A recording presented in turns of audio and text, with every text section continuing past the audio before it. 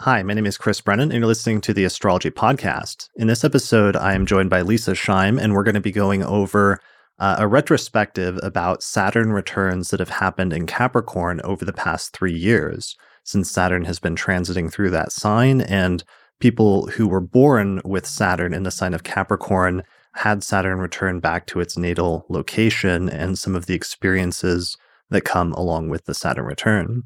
So we're going to spend a little bit of time at the beginning reviewing some of our basic interpretive principles surrounding Saturn returns in a birth chart. And then we're going to jump into going through a series of examples that were sent in by listeners of the podcast over the past few months of people talking about what their experience has been with the Saturn return, based especially on where it's placed and what its condition is in their birth chart. And we're going to try to structure this by going through some of the stories we're given, like let's say 2 to 3 stories each for Saturn being placed in each of the 12 houses. So most of them were sent in by listeners. We've also got some celebrity charts that we'll throw in. Unfortunately, thanks to everybody who sent in questions and Saturn return stories, we won't be able to get to all of them because we received over 100 different submissions, I think. Mm-hmm. We do have a good chunk of those in here today, but we apologize to anybody whose story we didn't get to, and thanks to everyone who sent them in regardless. Mm-hmm. And it really did help us prepare, regardless of whether your story is shared today, so thank you for that. Yeah. All right. So I should say the date. So today is Saturday, right?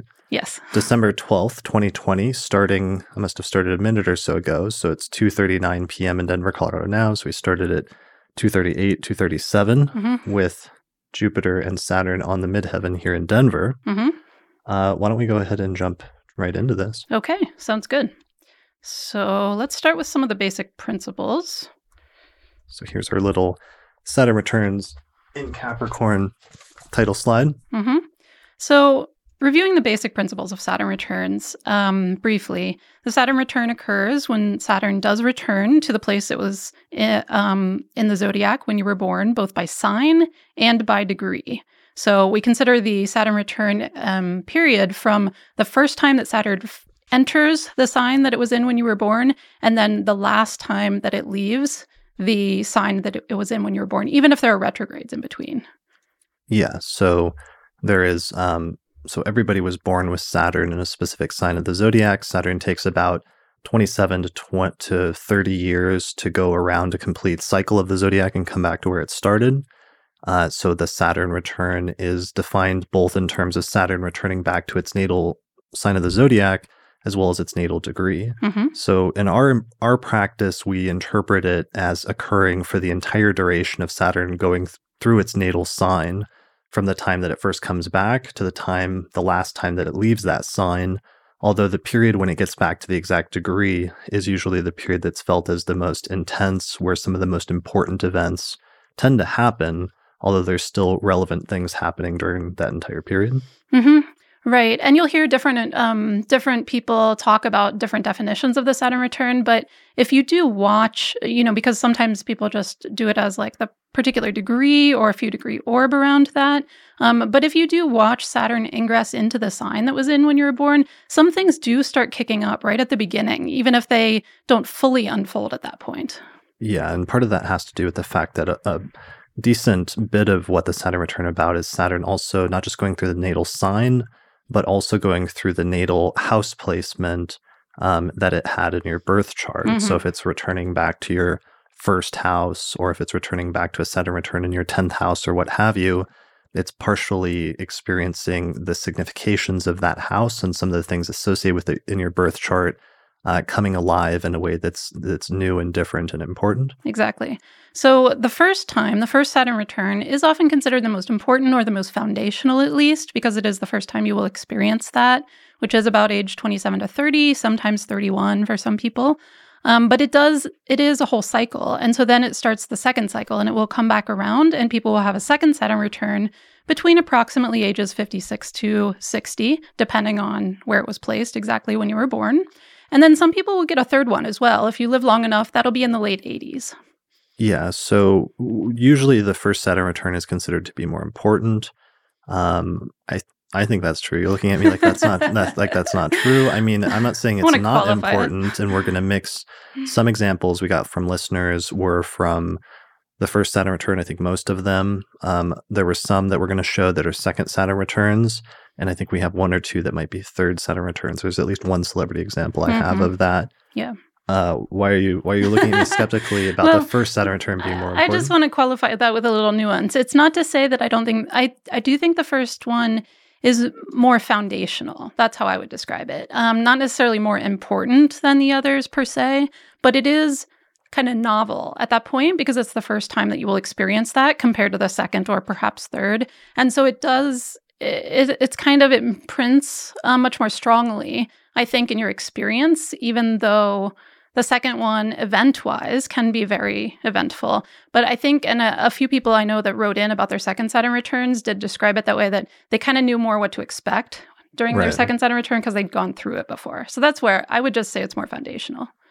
Yeah, well, I think one of the reasons why it's more foundational and sometimes experience is more important because it's the closing of the first 30-year chapter of your life. Mm-hmm. And there's a lot of feelings of endings and new beginnings. And then so it's closing one 30-year chapter of your life, opening another, but it's also often treated by astrologers as like the final passageway or the final doorway into like full-fledged adulthood in some sense. Right. And I think there's something to that where, you know, you feel different coming out of it than you did going into it. And there's greater sense of like maturity and hitting a new stride in your life and new life stages and things like that. Mm-hmm. And while you still definitely get some of that with the second Saturn return, there's something very defining about that first one that's very unique.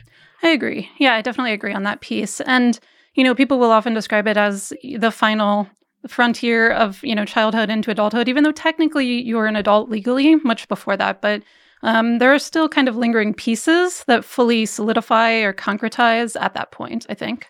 Yeah.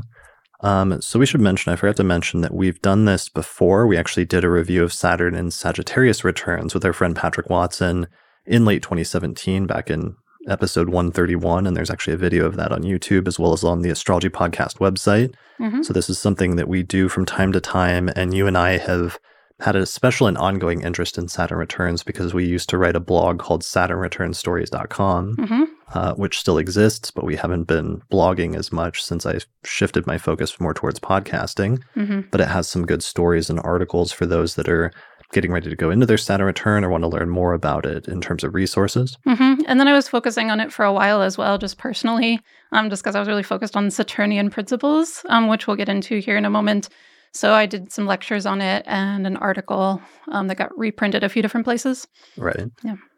All right. So in terms of what Saturn signifies natally, it's going to activate and bring to maturity whatever it does signify in the birth chart and whatever matters it has rulership or control over, both in a general sense as like Saturn and its general meanings, as well as in a unique or particular sense in terms of its placement in the birth chart by houses, ruling houses, and other conditions. What are some significations of Saturn, though, that are relevant, generally speaking, that become more prominent during the Saturn return? Yeah, it could be like a few different paragraphs, but I mean, some of the main things that I first think of with Saturnian general significator principles are things that take a long time or things that are unfolding over the long term.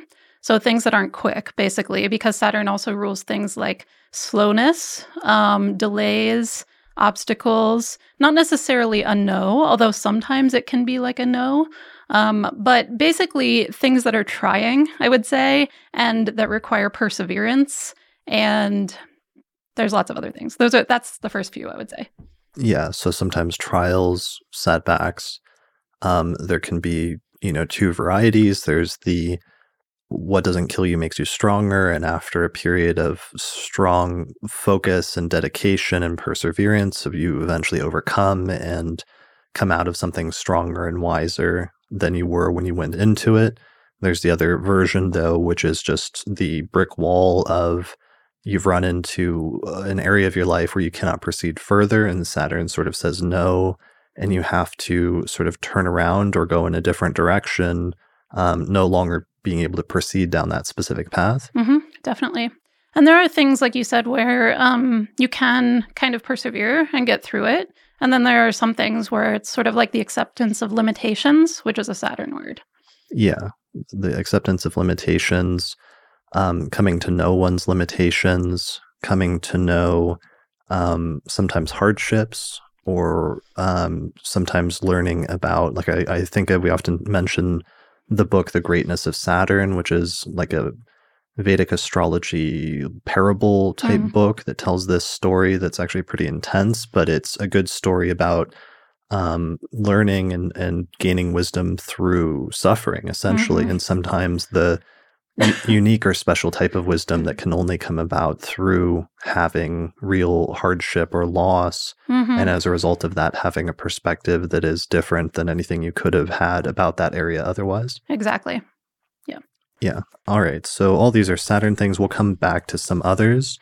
So one of the things I already mentioned, the idea that this is the end of one 30-year cycle and the beginning of another. So a major theme for Saturn returns in particular is endings and beginnings. Yes. So that's a good keyword to use. And then one of the things you can do is focus in on what is the placement and what is the condition of Saturn in birth chart in terms of how will that theme of endings and beginnings become relevant to you personally in your life. So one thing is to look at the house placement that Saturn is located in. Right. So the house placement should signify many of the major themes or the arenas in which you will have your Saturn return experiences. And the others will be the two houses that Saturn rules. So traditionally, Saturn rules Capricorn and Aquarius. And so you will have 2 to 3 house areas or house themes or topics that will come up for your Saturn return.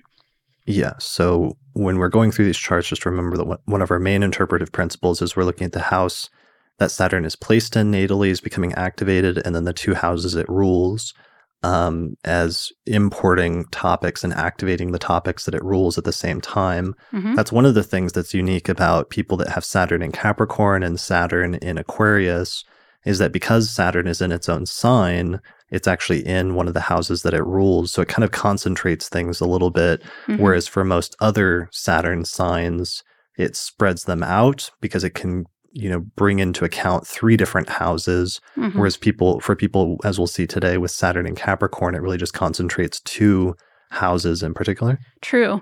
Although when you get more complex, you can also bring in planets that are in a hard aspect to Saturn natally, and the houses those are placed in and ruling, because those will also bring in topics. And I think we'll have a couple examples of that too. Yeah. So what are some of the other things that we take into account? Mitigating factors make a major difference. Well, sect first, I would say. Day versus night chart. Which is one of the mitigating factors. Sure. So mitigating factors are things that can make things better or worse in terms of the natal placement of the planet.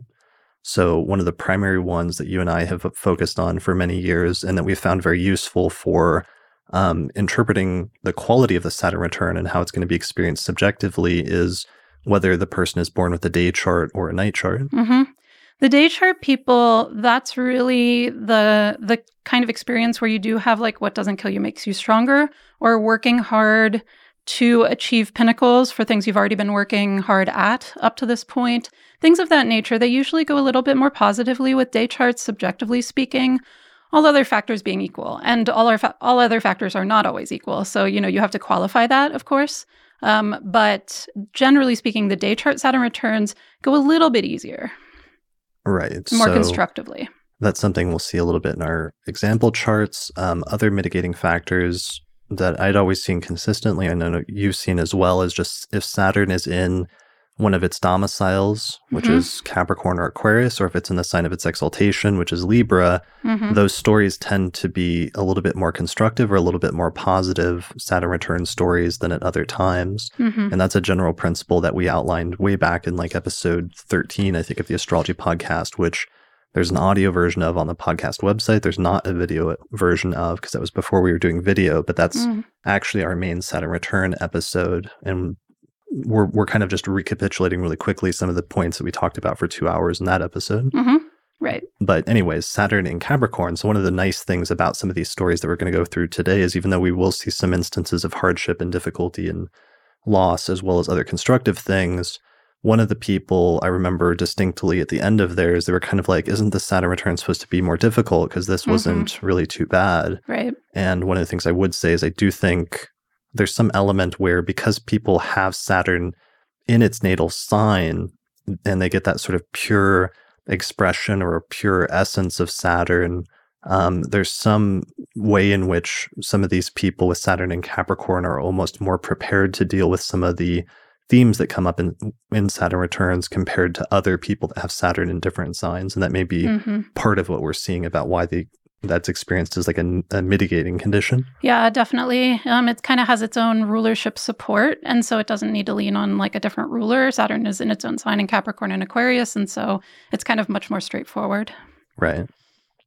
Okay. So other mitigating conditions are if Saturn is configured to the benefics, Venus and Jupiter, in different ways, especially close degree-based aspects, especially if it's being overcome by Jupiter in a day chart or Venus in a night chart through a superior square or superior trine, then it will bonify Saturn and it will make it less difficult and it will make the return more constructive and experienced more positively than it might be otherwise.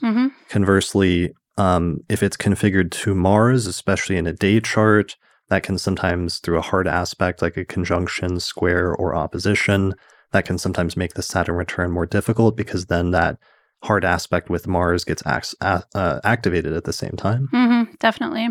And, we're making that qualitative distinction to say how one might subjectively experience that, either more positively or more constructively or with more hardship or difficulty or struggle. But I kind of want to throw in here, make sure that it's clear that that's a qualitative distinction that's quite separate from whether the experience is meaningful for you.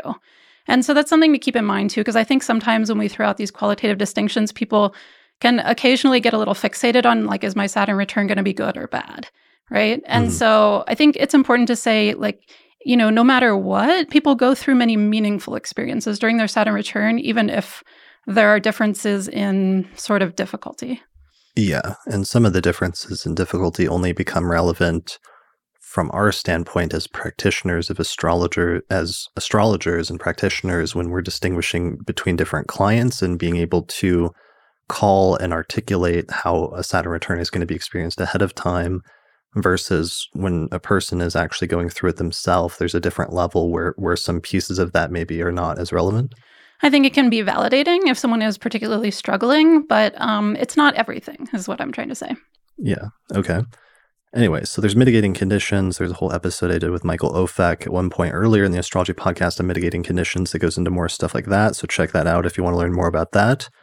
You wrote down that many stories mention parents or father figures or parent figures needing help or dying. Yeah, because Saturn also as a general significator rules limits. Well, mortality is one limit. It's the limit of our lifespan, and aging is also a Saturn word. And so I just wanted to throw in there that this kind of was a commonality across many Saturn return stories that were sent in. It doesn't always have to be that the fourth house of parents or family or the eighth house, which can involve mortality, is brought in to have that experience just because it's a general signification as well of Saturn, no matter where it's placed. And so things like you becoming an adult mean that the people who were your parent figures are even older. Right. At that point. Okay.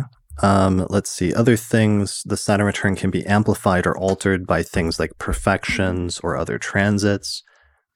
See my previous episodes on annual perfections for more about that. But basically, if the annual perfection comes to the sign that your Saturn is located in or otherwise activates Saturn in some way, that's going to make that Saturn return year more eventful for you than other times. Additionally, there's other transits that are going on. This year was actually kind of unique in terms of that, and it's a good example because a lot of the Saturn in Capricorn people were having their Saturn returns, but at the same time, there was just like a lot of other stuff going on in Capricorn, where last December, in December of 2019, Jupiter ingressed into Capricorn, so it spent the past year there. So the last year of every Saturn in Capricorn person's Saturn return had Jupiter there. Pluto's also been transiting through Capricorn, and Saturn actually conjoined it at the beginning of this year in January of 2020. Then there was that lovely pileup when Mars went in there in like February, and that piled up in March, which actually in the US coincided with like countrywide lockdowns when all of the planets met up in Capricorn, and there was that nice stellium for a little bit in March and almost April. So, and then on top of that, if that wasn't enough, you also notice the nodal axis was transiting through that sign of Cancer and Capricorn for like a year and a half. So we also had eclipses bouncing back and forth between Capricorn and Cancer for like a year and a half as well. Right. So, which was just emphasizing that sign in everybody's chart even more. So, that's what I mean when I say that sometimes transits can amplify things in terms of the Saturn return or put even more emphasis on that as being an important transit. In other times, though, we should mention that sometimes they can put or bring the emphasis to other areas of the chart that have nothing to do with the Saturn return. And you'll see that in some of the examples that we share, where just any other simultaneous transits that are going on in other houses in the chart will be brought into the Saturn return experience and sometimes become kind of more important or more crystallizing to that several year period than they would be otherwise if they were not simultaneous to the Saturn return. Yeah. Exactly. So like a major Uranus transit through a house or something like that. Right. And I want to say with the profections emphasizing or not as emphasizing some of those things, it's just we're not going to be able to touch on this today, but any other Time Lord techniques also are brought in Time Lord periods, because I've noticed that can make a huge difference in people's Saturn returns depending on like what's completely separately going on in like their zodiacal releasing, for instance, if they're like in a major career period or not, or things like that. Right. Yeah, so just something to keep in mind that there are other factors as well. Definitely. All right, let me cycle through some of the other images I had. Oh yeah, this is when like those transits went exact in the Capricorn transits with, Jupiter hitting Pluto and Mars hitting Saturn and everything else in the spring. June, July, there's that eclipse that occurred in Capricorn on the 5th of July, which was one of the last of the Capricorn eclipses. There was one previously in December of 2019. There's the Saturn-Pluto conjunction when it went exact at the beginning of 2020, although it got pretty close earlier in 2019, in the middle of 2019, and then it came back and got pretty close again in the late summer, early fall of 2020. All right. So is that good for review? Yeah, and I wanted to say just on that last note, so we give kudos to you, the Saturn and Capricorn people, because you had quite a lot additional emphasizing your Saturn return. Pluto thrown in there, eclipses in the same signs. That's not always the case in other Saturn return signs. Yeah, and then even the Mars retrograde this year in Aries, which then squared Saturn. Yeah. That was a good time. So, all right, so Saturn return in Capricorn. Let's get into this. Let's mention the dates really quickly of what time frame we were talking about. So Saturn first moved back into Capricorn for the first time in almost 30 years, December 19th of 2017. So for all intents and purposes, that is the day that your Saturn return began, broadly speaking, December of 2017. And Saturn is getting ready to leave Capricorn for the final time this month on December 16th of 2020. And for all intents and purposes, for most of you, that is basically when your Saturn return will end, whether you have Saturn in the beginning, the middle, or the end of the sign.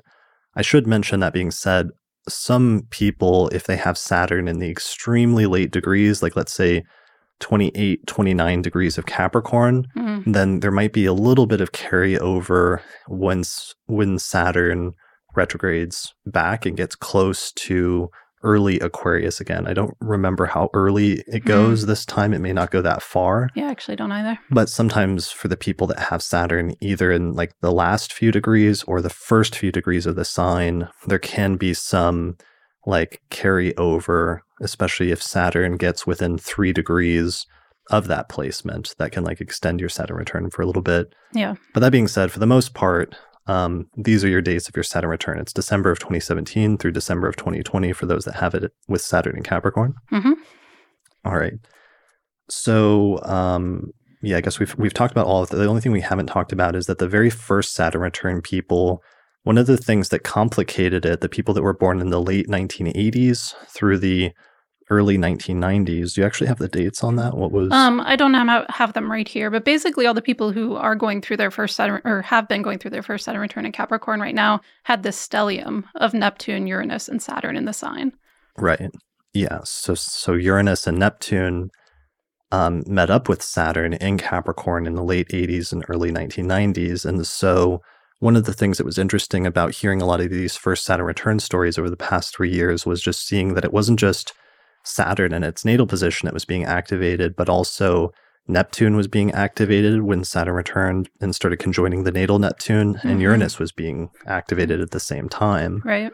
So there were some Neptunian themes involving, on the one hand, like one extreme was like idealism that I saw that were very prominent at different points. And then on another extreme, sometimes like escapism was sometimes a challenge or an issue when the Neptune piece was getting activated, which sometimes was people would struggle with things like drug or alcohol issues surrounding that. And then there was also the Uranus themes of like sudden radical changes or needs for independence and different things like that. Definitely. So it's a little bit more complicated than just a straight Saturn return. I mean, on the one hand, I don't want to make it sound totally abnormal in that like it's common that there's something in aspect to Saturn, but this was sort of an unusual stellium that everyone had from that whole period for the first Saturn return people instead of just like a few months or something. Yeah. I mean, that was pretty unique having all those outer planets there, and it brought a different character to the first Saturn return stories that we were seeing, I think, especially. Right. And then there were some people that just like, if you then had anything else in Capricorn, then you're already dealing with like a mega stellium at that point. Yeah, which we do have some of. Which we have some examples of. So why don't we, is it time to get into those? Yeah, I think so. Let's see. So that first example here. Let's see. Do you want to trade off reading? Yeah. Should I read first? Yeah, why don't you go ahead? All right. So our first example was by our friend Diana Rose Harper, who was on the podcast earlier this year. And I'm trying to remember really quickly what episode number, but I can't remember what episode number that was. But everybody really liked that episode, so you can check that out on the Astrology Podcast website as well as on the YouTube channel.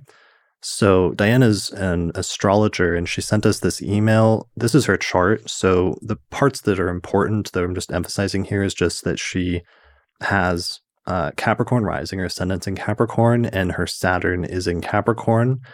So Saturn is in the first whole sign house, or the first house in general, and it rules both the first house as well as the second house. So one of the things we're going to keep coming back to is just what are the significations of the house that Saturn is located in, as well as the other house that Saturn rules. In this instance, the first house, which Saturn is located in, is the house that signifies things like self and ideas of who am I and selfhood and other things like that, which seems kind of abstract, but when people start going through their Saturn returns, that starts taking on really concrete meanings, which we'll hear about in a moment. Self, body, the physical body, and sometimes things dealing with its upkeep or changes with the physical body. First house also has to do with character, and it also has to do with one's appearance. So identity or self-presentation often become big pieces of the first house Saturn return. Yeah. In terms of the second house, which it's going to rule for her, she has Capricorn rising. That's the house that signifies things like finances, possessions, and income. All right. So there's the chart. So here's the story that Diana sent in to me yesterday. I want to read really quickly.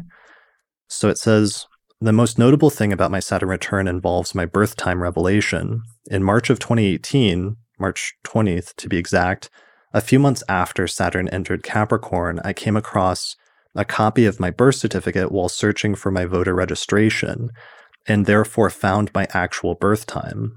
Up until that point, I'd been going off of my mom's guesstimation of between 9:15 and 9:30 a.m., and had decided for myself that 9:18 a.m. was great, since it made me a Sagittarius ascendant, and Sag rising sounded so much more fun than Capricorn rising, and meant that I would be a quote-unquote quadruple Sag with Sun, Moon, and Mercury, and the ascendant all in that sign. However, my actual birth time, 9:28 a.m., pushed my ascendant into the first degree of Capricorn, therefore altering my entire chart and making what I thought was a second house Saturn return into a first house Saturn return, with my first major Saturn story requiring a total reconfiguration of my self-concept through the lens of astrology. So there's some of those first house themes already. You're shaking your head. Right. Yeah, that's kind of perfect. Just like identity is always a first house thing. Yeah, definitely. All right, so it goes on. Diana says, fortunately, I had a consult booked with Kelly Surtees already, and so a little less than a month later, I had her help in a further settling into my, quote, new identity as a Capricorn rising. As I've described in the past, the process of acclimating to my accurate birth chart was like taking off a slightly too small and slightly too itchy sweater. You don't realize that you're uncomfortable until you've removed it, but once you've released from those confines, highest Saturn, day chart Saturn return, there's much more room to breathe within a new reality. She continues on in her final paragraph and says, a month or so after my consult with Kelly was the United Astrology Conference 2018 in Chicago, my first astrology conference, which interestingly I didn't register for until after Saturn had moved into Capricorn. So that would have been just a few months before it. That conference remains a key turning point in terms of my vocational work as an astrologer now. One of the biggest shifts that happened for me at that conference is another identity-related thing. The new friends I met there reflected back to me very strongly and in no uncertain terms how much I already knew about astrology and the talent/skill I have at synthesizing and translating astrological information. It might be relevant to say that at the time, Jupiter, the ruler of my Sun, Moon, Mercury, was in my Scorpio 11th house, very near to my natal Mars. Because of their encouragement, I became brave enough to identify as an astrologer, not just as an astrology enthusiast or astrology student. Claiming that title opened the door to what has become a sustainable astrological practice. I'm now in a position where I'm earning a livable income in a way that is intimately tied into the specific modality that facilitated this identity shift, which is a pretty perfect summation of a first house Saturn return, where Saturn also rules the second house, with Saturn in rulership in a day chart. Isn't it wild how astrology is like real or something? Question mark, smiley face. Right. Actually, winking smiley face. So yeah, that's a really perfect example of a first house Saturn return with major identity shifts of who you think you are, and that pulling in how you make a living, which is a second house theme. Yeah, so we get the primary focus on the first house of self, first house concepts of self and who am I, and then also how astrologers see themselves, because that's one of something you've been talking about recently is just sometimes if an astrologer changes house systems, for example, it can coincide with a major shift in one's sense of self-perception. Or if you, in this instance, find out that you were born at a different time, suddenly that changes how you're perceiving your life and your sense of selfhood. Definitely. And I really liked also how she included that Jupiter was simultaneously transiting the 11th house, because that became more important than perhaps it would be otherwise, because it was simultaneous to the Saturn return, which is something we were talking about earlier. Right.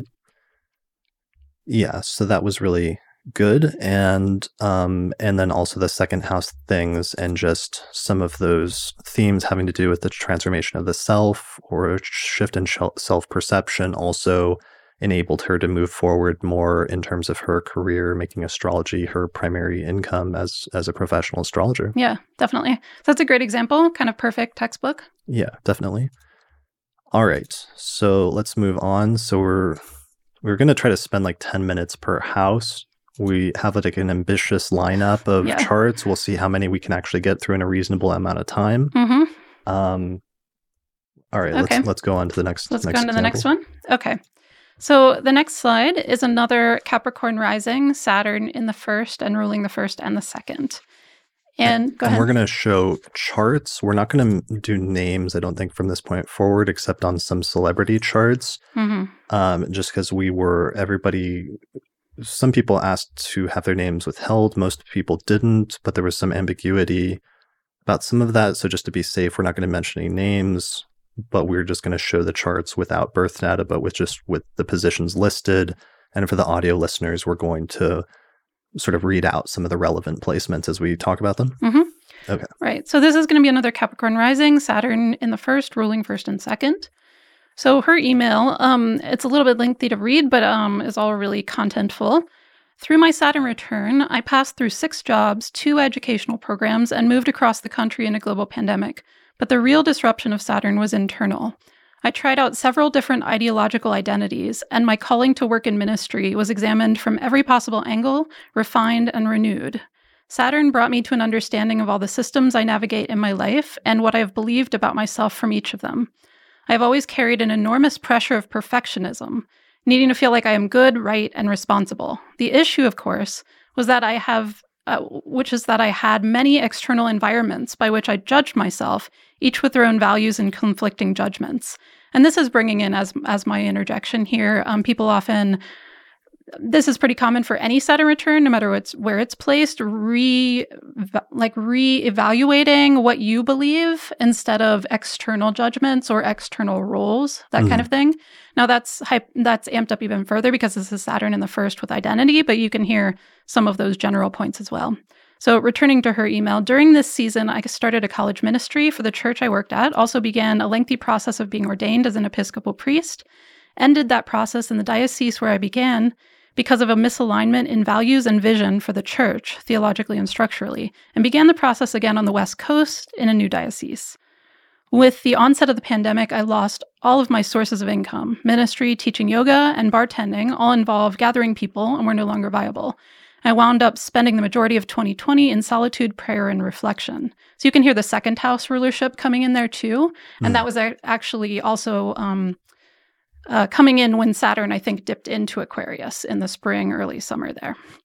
During Saturn's brief move into Aquarius, I landed a summer internship as a hospital chaplain in the city where I dreamed of living for years, San Diego, and I was met with open doors, and I am once again on track to ordain ministry, though the progress came slowly and with a great deal more effort when Saturn retrograded again. I've had a complete redesign of my self-concept, my direction in life, and have separated from the deeply rooted messaging about success, discipline, and responsibility that I've received from multiple contexts throughout my life. I can say with more confidence than ever that I am my own authority. I know I have a unique path of leadership before me, and I now have the courage and confidence to take it. So I loved that write-up just because it was so evocative of those kind of first Saturn return themes, even in general, of like becoming your own authority and that sort of thing. Right. And taking responsibility for your own life and your own decisions, but also particularly with it being in the first house, her own identity, and particularly those reevaluations in her example were tied into religious ideological beliefs. And you can see in her chart, she has Mercury just a couple degrees off the ascendant there, also in Capricorn. She has a big Capricorn stellium in the first house. And Mercury rules the 9th house. The 9th house has to do with religion, philosophy, belief systems. Yeah, and her moon is actually there in the 9th house in Virgo. Right, so there's 2 different things emphasizing 9th house things being more focal to her life, but also to her identity per se, because it's right on her ascendant. And it looks like the moon actually has a close classical reception with Mercury's because it's at 20 Virgo and it's applying to a trine with Mercury, which is its ruler. Exactly. Yes, it does. So there's a really strong 9th house theme here in addition to the first, but it's tied into first house themes. So it's not separate. It's like, who am I? What do I believe? What are my belief systems? And therefore, what am I doing in my life is very tied to reevaluating where am I religiously aligned and so forth, ideologically aligned. Yeah. And that's one of the issues then in terms of that complicates further in terms of like the actual interpretation of Saturn returns is Saturn, when it starts hitting planets if there are other natal planets in the Saturn return sign, it's going to activate those planets in their house placement there, but it's also going to bring into account some of the houses that they rule. So the fact that Mercury rules the 9th house of like religion, philosophy and beliefs and other things like that, and it's in her first house, like makes that an intimate part of her Saturn return story. So it's not just the houses that Saturn rules, but if there are other planets in that sign, it's going to bring in other things as well, which is why stelliums become even more important because it's not just packing that house or that sign with the quality of those planets, but it's also importing a bunch of significations from other houses into that sign at the same time. Definitely.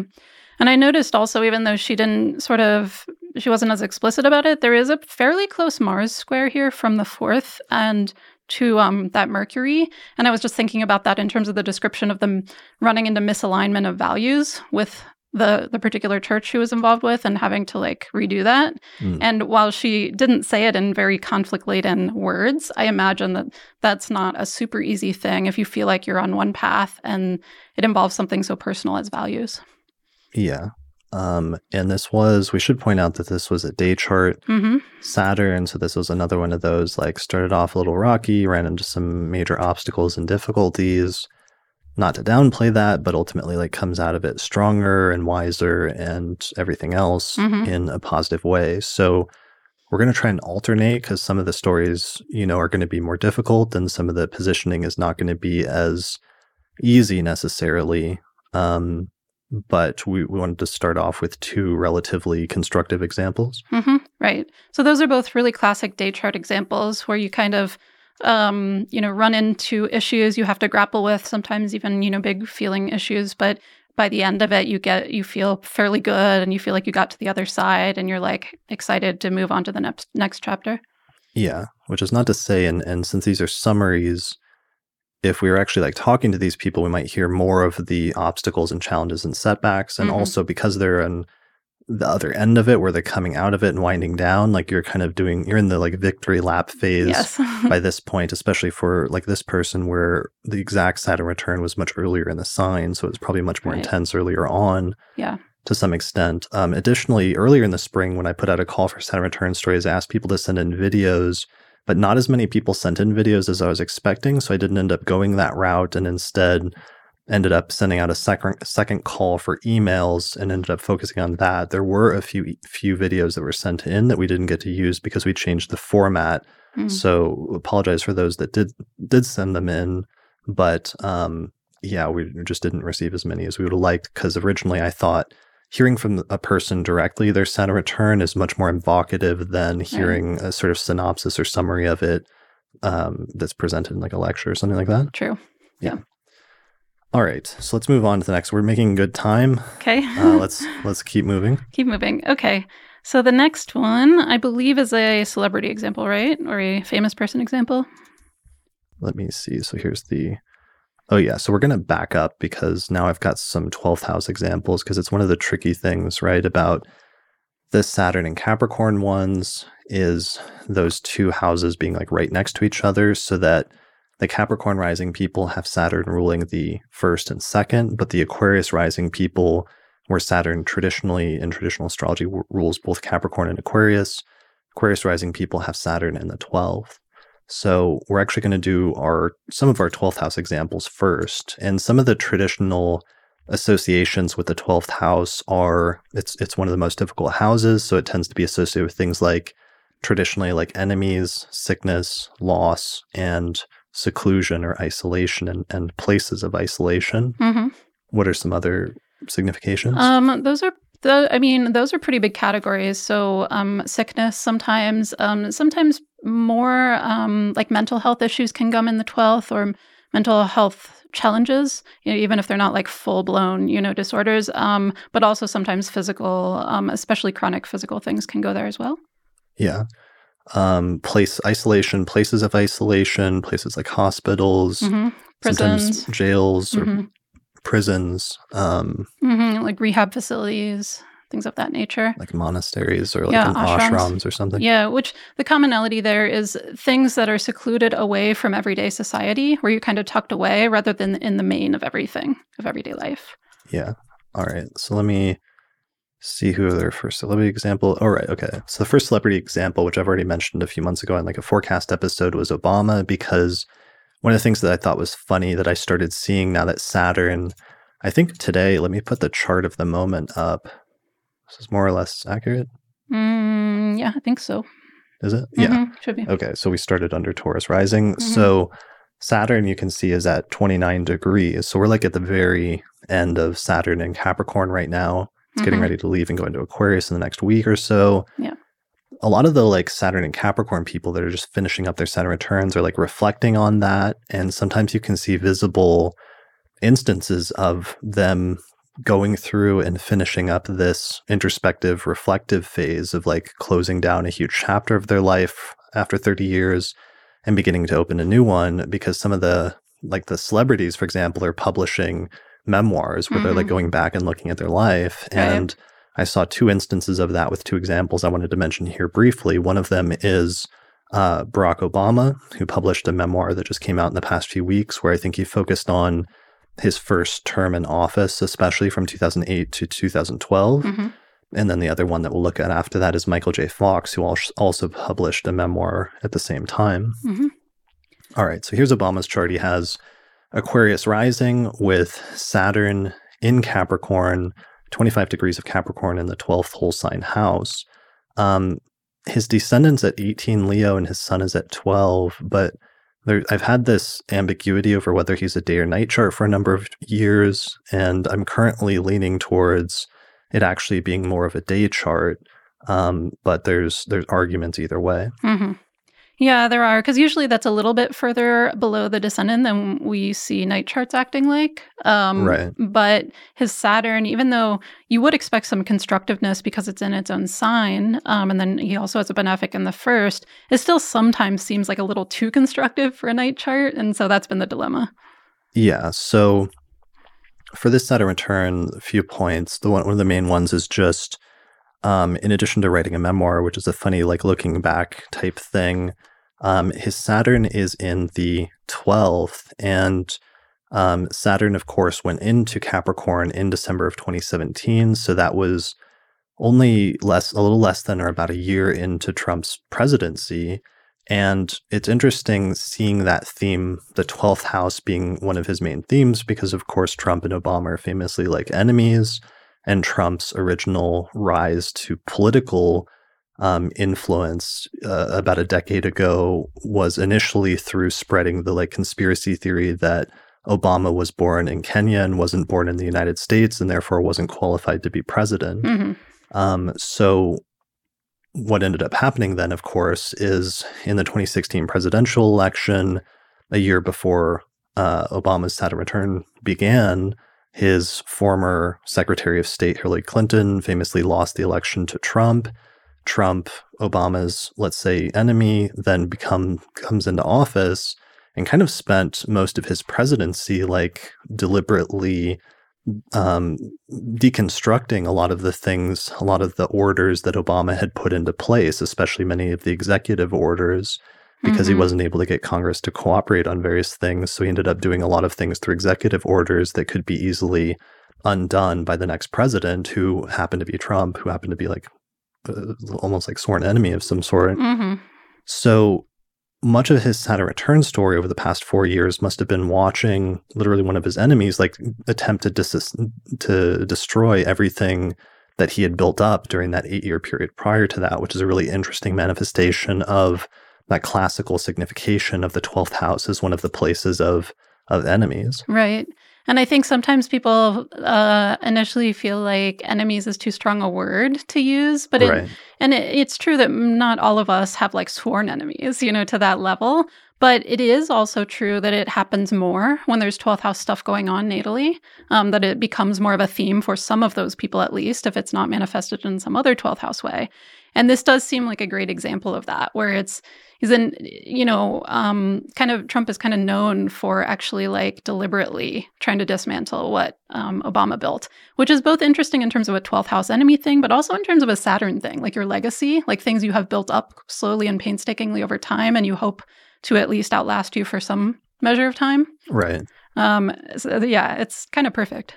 Yeah. So there's that. And then, the flip side of that then over the past few months and the very end of his Saturn return story was that then his friend and former Vice President Joe Biden went up against Trump towards the very end of Saturn in Capricorn, ended up winning the 2020 presidential election, and now is about to replace Trump, so that there was almost this reversal that happened, interestingly, by the end of the Saturn return story, which is that suddenly Obama almost was able to flip the tables and ended up Like I think about some of the old delineations about Saturn in the 12th and like Paulus Alexandrinus in the 4th century have to do with Saturn in the 12th and like overcoming one's enemies or something like that as one of the actual delineations. And it's interesting seeing that because the other part of that was during the early years and really during most of Trump's presidency over the past 4 years, Obama, you know, he gave those speeches as he was on the way out, but then he actually deliberately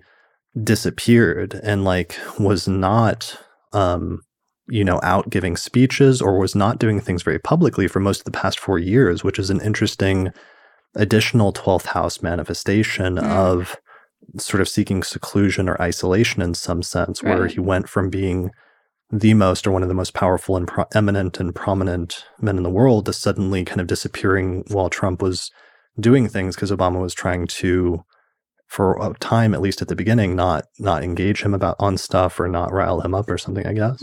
Right. So disappearing, sort of being in seclusion, not being in the public eye is a very 12th house thing. And you'll often see that, you know, with any transits where they go through the 11th first, which is a much more social house. And then you get to the 12th and it's withdrawal from the public eye. Withdrawing from the public. And that's something we'll see come up in some of our other examples.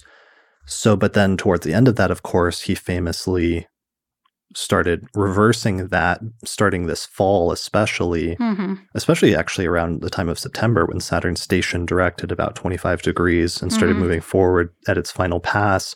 He started doing a bunch of series of going out and giving political speeches at rallies in order to support Biden's presidential aspirations. And he ended up playing the role of like suddenly and somewhat uncharacteristically for him up to that point, like attacking very strongly in very strong words Trump. So then going on almost like the attack of one's enemies. It's interesting. So this is a really good example that ties in both the first house of your identity and pulls that together with 12th house themes of you know, that having an enemy is somehow like tied to like a piece of your identity, even if that's not what you're consciously seeking in any way. Right. So I'm sure there were other themes that are relevant, but those are the two main things that I wanted to mention is just the theme of enemies and the theme of having one's earlier efforts undone, but also that period he went through clearly of going into a greater sense of seclusion than the previous decade or two of his life. Right. And then coming out of that recently to some extent. Yeah. Definitely. A good example of both like early Saturn return versus late Saturn return, as well as for him with Saturn being at 25, the later part of that perhaps being a bit more crucial towards the end here. Yeah, that's interesting. But also how sometimes at the beginning, some of the issues come up and they don't get fully resolved until the very end of the transit. Definitely, which is very common regardless of degree of Saturn. Yeah. All right, let's move on to our next example. Okay. Our next celebrity chart example, which was very similar because he was born kind of around a similar time frame, and that's Michael J. Fox, who was also born with Aquarius rising and Saturn in late Capricorn in the 12th whole sign house. But the difference with his chart is he has the sun in Gemini, so it's very firmly below the horizon. So this is definitely a night chart.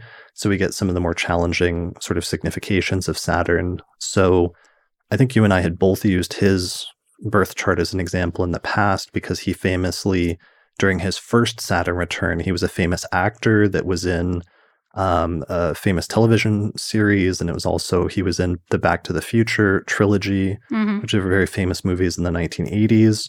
But then when he hit his Saturn return, I think it was like the day that he, turned like 28 or 29, he ended up, his hand was like twitching uncontrollably, and he ended up going through a series of tests and then being diagnosed with Parkinson's disease. Right. And then he ended up, as a result of that, having to pull back and basically retire from acting for a period of time over the course of his early Saturn return and subsequent to his Saturn return. Right. And then during his Saturn cycle, I mean, so you can see from just the first Saturn return that was a night chart example, right? Sort of the more challenging ascendant ruler being placed in the 12th, being Saturn in a night chart of chronic illness, basically, and something that's kind of like not in your control to persevere through or to get to sort of overcome. I mean, that's the way to say it. And it was a major thing that he had to deal with and cope with, but it also set up that first Saturn return, set up the next 30 years of his life. And then there was this long story and sort of story arc over the next 30 years of him learning how to deal with Parkinson's and trying different treatments. And then eventually at some point he made a comeback to acting, and he started acting again for a while and had a sort of renaissance or resurgence as an actor. But then recently in the news, in the past few months, he released another memoir where he announced that he was going to retire from acting again because his health had gone into a downturn. Mm-hmm. And so he was going to have to basically make a second retirement from acting at this point in his life. Right. So it's an interesting repetition of the first Saturn return, certainly with health being worse at that point in time rather than in between. He also released another memoir, and he had actually released others before. Mm-hmm. Like one famously was called Lucky Man, wherein he said he still felt really lucky because of his family and his wife's unending support and things like that. And you can see other reasons in the chart why those would be kind of more strong topics with the nice exalted Moon-Venus conjunction in the 4th house of family. Mm-hmm. But I know, and I wish I had the quote for this, because I know that when I saw an interview with him and he was basically saying, can you still say all those things? Because he had such hardships again during his second Saturn return with health downturns. And he was like, can you really, are you that optimistic? Can you really say, I still feel lucky? And he eventually said, yes, he could, but in a much more sort of measured, sober way, which was like, you wake up the next day and you do the best you can. And I wish I had the exact quote here, but it was much more Saturnian. And I sort of appreciated that difference of like, it's easier in between when you've gotten past sort of an acute period of something to say like, I learned so much from that. And things are good and I feel grateful, which is always still can be true. But I appreciated his sort of acknowledgement of like that this was also hard, but he still felt like he could be optimistic, but in a more Saturnian measured way. Yeah. So that's just an example of the range of significations. And that's one of the things we're going to be doing here is trying to show different examples to show you different manifestations of the houses. And while there may be some similarities to the Saturn return in general, or to certain, if you have it in certain houses and certain commonalities between them, there's also a range of different experiences, of both types of experiences, as well as like qualities of like constructive versus destructive in some sense. But showing people the range of that and still keeping an eye on some of the commonalities, I guess, is what we're shooting for here. Yeah, definitely. So these are still examples. And even if you have similar placements, it's not going to go exactly the same. So that's something to keep in mind. Yeah. All right. So let's keep moving. I was thinking maybe we could use the next few at the end. What do you think? This is where we get into like lots of 12th house still. I mean, I liked this one, so I'd like to use at least one example or two really quickly of non-celebrity 12th house examples. Sure. Okay. So the next one, let's see, get it up here. So next one was a listener submitted one. This is Saturn ruling the 1st in the 12th. And so Aquarius rising. Yeah, so Aquarius rising, right? And so this is going to be a 1st and 12th house signification one. And the person wrote, for the past 2 years, I have focused heavily on my sobriety and mental health. In the beginning, it was such a struggle, but I am now more confident in myself than ever before. My sobriety is now such a large part of my life. But I feel as if the last 3 years were only the beginning and that I have so much more to accomplish in this lifetime. Side note, I began to share my sobriety publicly via social media towards the end of 2018, started my own sobriety podcast at the beginning of 2020. And so that's really a great one in terms of, he said, they said, I'm not sure if it's a he or she, they said mental health, which is a 12th house thing sometimes. And then also sobriety. And I see issues with substance use or trying to get a more responsible handle on substance use come up sometimes when there are pieces of 1st house, 5th, 6th, or 12th. I don't know if those are the ones you've seen, but those are the ones that I've seen when alcohol or substance use comes up a lot for different reasons. Usually especially 6th and 12th are the ones I see the most. Yeah, I've seen 1st, 5th, 6th, 12th, because the 1st is your body, so things that you do, related to your body. The 12th can be self-undoing behaviors, although it's certainly other topics as well. Yeah, like things that one does that detracts from oneself or undoes, which is funny because it has a double meaning of your detractors, which can objectively be like your quote-unquote enemies, right, in the Obama example, but then it can also sometimes be because it's connected with and it's drawing away from the first house. It can be ways in which one undermines or detracts from one's own either mental or physical well-being, and sometimes addiction issues can be one manifestation of that. Right, exactly. So that's a pretty perfect example of that. And the extra little piece that I appreciated was the sobriety podcast towards the end of the Saturn return, because this person has both the Sun and Mercury in the 3rd house of communications.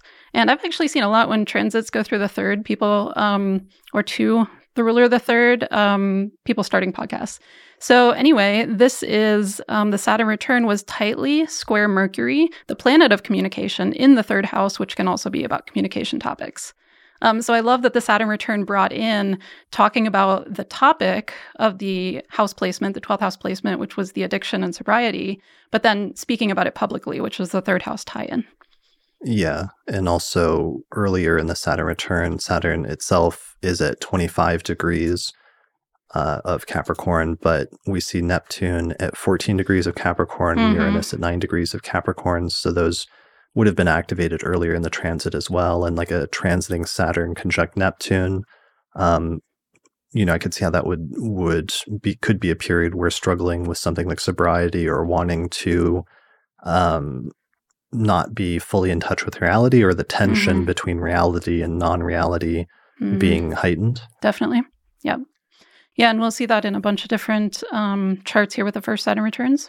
It also brings up another complicating factor that we could introduce at this point that we're not going to get into much here, but it's relevant in terms of studying the Saturn return as the start of a new 30-year cycle, and then realizing that it basically just lays the seeds or the foundations for some things that are going to grow and develop over the next 30 years, is that when Saturn, because this is a good example of that, when Saturn goes through Capricorn in this chart example, it's not just hitting those 3 Capricorn planets of Uranus, Neptune, and Saturn.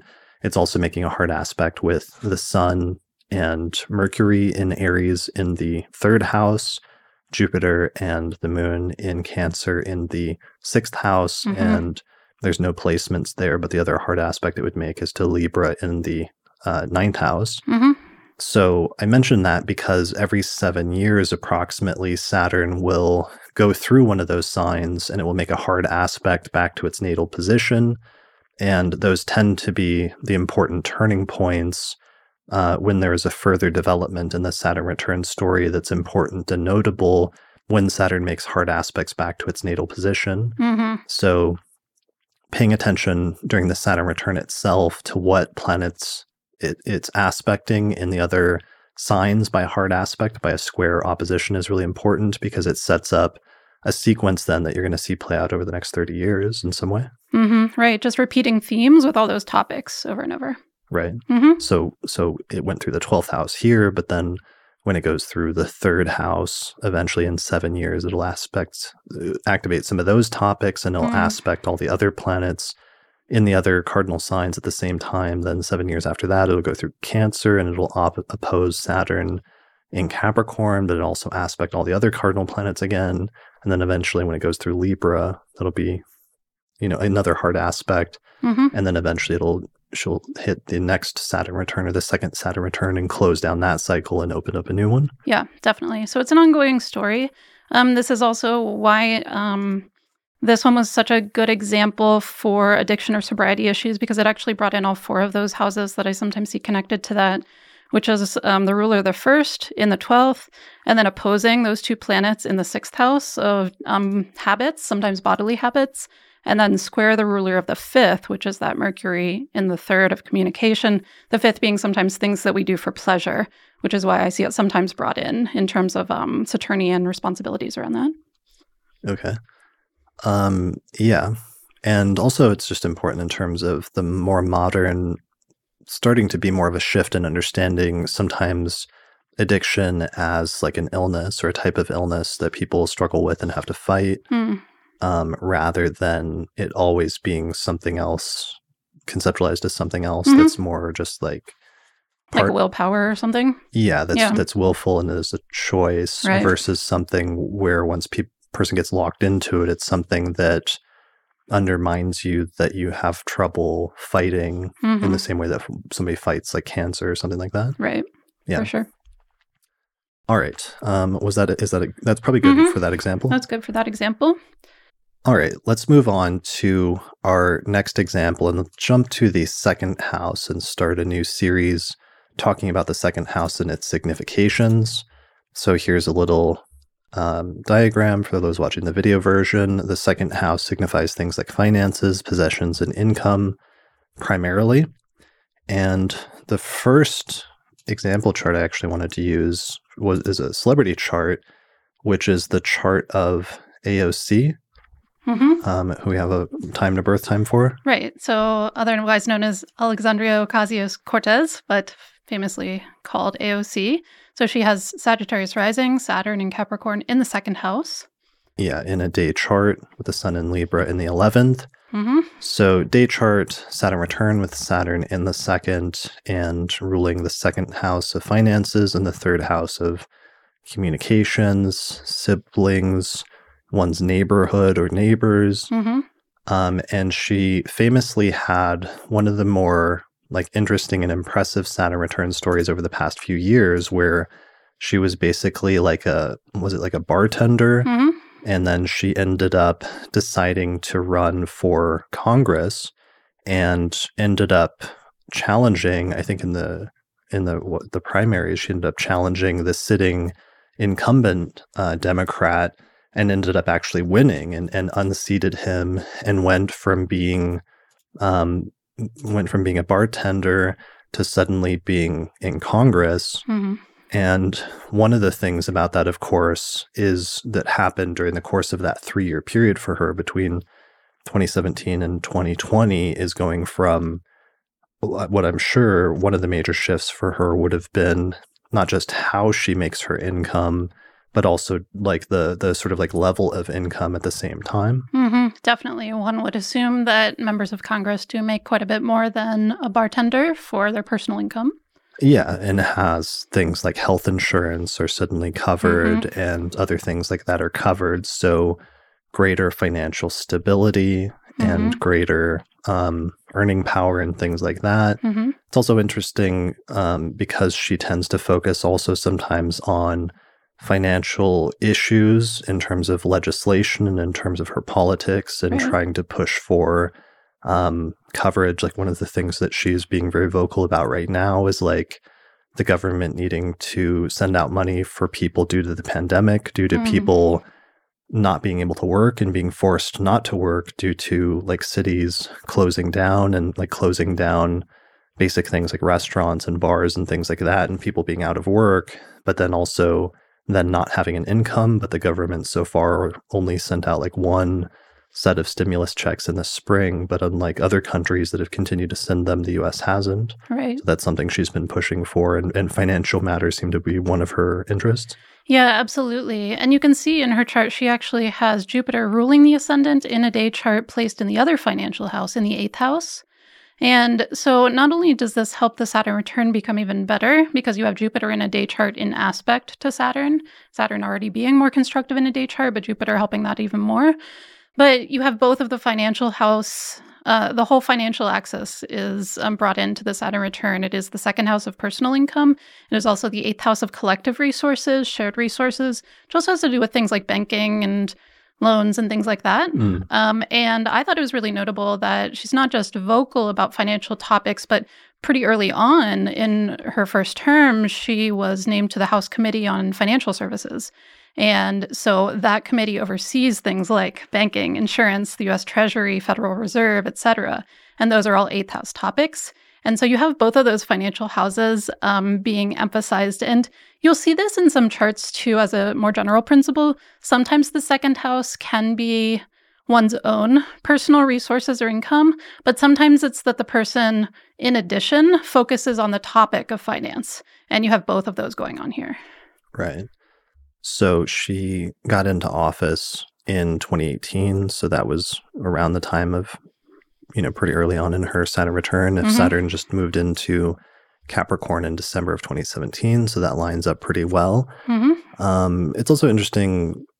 I mean, with Saturn ruling the third house, it was like her push to promote herself and promote her local neighborhood and politics and stuff, and getting upswelling of support in her neighborhood is part of what allowed her to do that. And it's interesting tying in some of the third house topics. Definitely. Yeah, that's a nice point as well. And it's kind of, because it's weird, because sometimes the concept of like one's neighborhood or neighbors as a third house topic seems very abstract and like not applicable, but sometimes it actually becomes relevant in very concrete ways. Definitely. Now, in her chart, she also has the square to the Libra planets, Mercury, Mars, and Sun in the 11th house. And I'm not going to piece all of those out, but just noting that usually in day charts, the problematic area is the Mars. And so, but she has interesting little interplays going on where the 11th house is still mitigated because it's ruled by Venus, one of the benefics placed in the first, and so forth. So even though Mars is in a day chart in the 11th, there's still some good coming out of it. And I think that what you see a lot since she was running and then elected to Congress is sparring on social media has been actually a notable thing with her, where people will try to attack her on social media who are, politically opposed to her.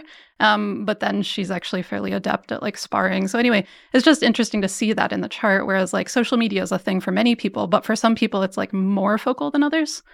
Yeah. I mean, I also see that as an extension of Saturn ruling her third house of communication and how Twitter and the use of Twitter as part of her platform in order to get her message out, and how she's probably during the course of her Saturn return through the second, and then there will be a continuation of that through the third, one's message and ability to communicate one's message, maturing and becoming more mature, and maybe having setbacks or running into obstacles, or maybe there were some things where she said something and maybe it wasn't the best way to put that, or maybe she would regret saying that, but each time she would learn something from it and sort of build on it. I would see that as part of that Saturn return theme as well. And then, Mars in the 11th, and tensions with those who are allies. Because even now with the Democratic caucus, she tends to be more on the left, further left than let's say some of the moderate Democrats. And so even after Biden's recent win now, there's already tensions there in the left wing of the party about what policies to push for and how hard to push and how far left to push versus how much to either push for moderate policies or to attempt to reach across the aisle to Republicans or what have you. Definitely. Yeah, that's a great point as well. And it's interesting. This is a broader thing to note. I think we've touched on it already, but just to emphasize that everyone who has Saturn in Capricorn, you're kind of getting a head start on that 2-house spectrum. So you're already doing things with the Aquarius house. Right. And you're just going to keep doing them, but probably be better at them as it goes through Aquarius then after this, because you will have already been working on at least some pieces of that throughout the Saturn transit through Capricorn. Yeah, there'll be a continuation of those themes, and you'll leave behind some of the Capricorn themes to some extent, but there'll be possibly an intensification of some of the Aquarius themes. Right. And we'll talk about this more at the end, but there should have been a preview of that already when Saturn dipped into Aquarius for a few months between March and early July of 2020 of what some of those Aquarius themes will be. So that's a little tricky. We have to pay attention to here, where some people may already see manifestations of some of that in people's lives because it's dipped into that other sign this year. True. Although I think the rulership still does that as well to some extent, but you're just kind of getting two different reasons for that right now. Right. Yeah, definitely. All right. So that's good. I didn't want to dwell on that one very long. I just thought it was one of the more impressive, constructive stories of not fully, I don't want to overplay that, but kind of like a rags to riches story. Yeah, I don't know a better analogy to make, because it wasn't obviously completely like that because she wasn't like destitute and suddenly became like a billionaire or something like that. But it's a big jump up. Yeah. Yeah.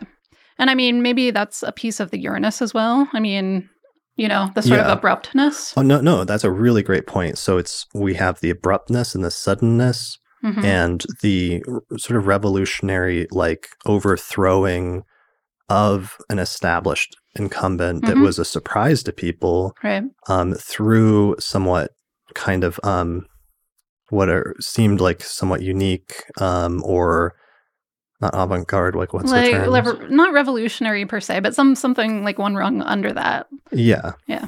But then also the Neptune there, which is something I've seen in other areas, but it's very relevant here. I'm glad you mentioned that. But the idealism, like there being like higher-minded sort of ideals that one attempts to manifest during the course of their Saturn return, especially, and that they attempt to bring into reality in concrete form. Like I remember we had some meeting like a few years ago, we were going over Saturn return examples with our local astrology group, and that kept coming up as a theme. And there was one person that had it in like the 4th house or something, and part of their thing was building like community housing or something like that, where it was part of her ideals surrounding people should have free access to like a home and living space, and people shouldn't have to be homeless.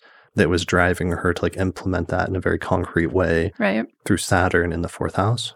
Right. And that is a unique thing with this batch of Saturn returns of people born in the late 80s and early 90s is Neptune and Uranus are brought in and not only Saturn alone. And so you do still get a heavy dose of the Saturn, but there's the Neptune, which can either be like in some of the other instances you were mentioning earlier, the escapism or something, or not wanting to be in reality, but there's also the idealism. And Neptune in Capricorn in particular is just a really interesting placement, I've noticed, in terms of like wanting to bring that ideal into reality rather than leaving it as a dream or a daydream, because it's in Capricorn and it's ruled by Saturn. So you actually want to make it real. Gotta do something with that. Yeah.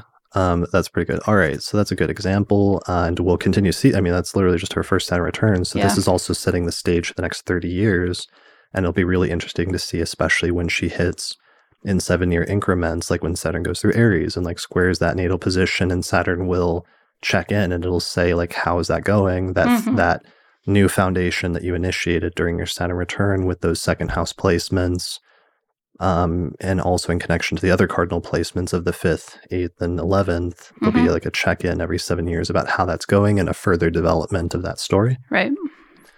All right. So let's move to our next. Oh, yeah. I wanted to contrast that just really quickly because I thought it was funny with a similar example of somebody also, interestingly, who has Sagittarius rising and Saturn in Capricorn, which is Warren Buffett. And Jupiter ruling the ascendant in Cancer in the 8th. Both of them do. Yeah, well, conjunct Pluto. Yeah, conjunct Pluto is different. Which is funny because the Jupiter-Pluto conjunctions, of course, we've talked about a lot this year. And one of the things they tend to have to do with is acquiring like large amounts of wealth and extreme instances of wealth. Big money.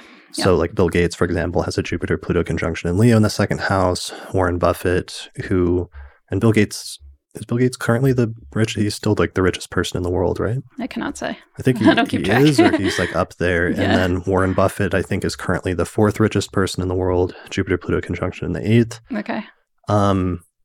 I just thought it was funny because this is Warren Buffett. This was his 3rd Saturn return. And I actually don't have a lot to report aside from that he again, I think, became or was put back to the 4th richest person in the world. I was asking our friend Patrick Watson about this, who tracks things like this. And one of the things he mentioned about the Saturn return was, although Buffett apparently backed Hillary Clinton or voted for Hillary Clinton, once Trump got into office, one of the major legislative things that they did, that Trump did and the Republicans did, was the tax cuts and the changes in the tax code, which then ended up significantly impacting Buffett's business in terms of making his company like billions and billions of dollars, partially due to some of those tax cuts and things like that. Interesting.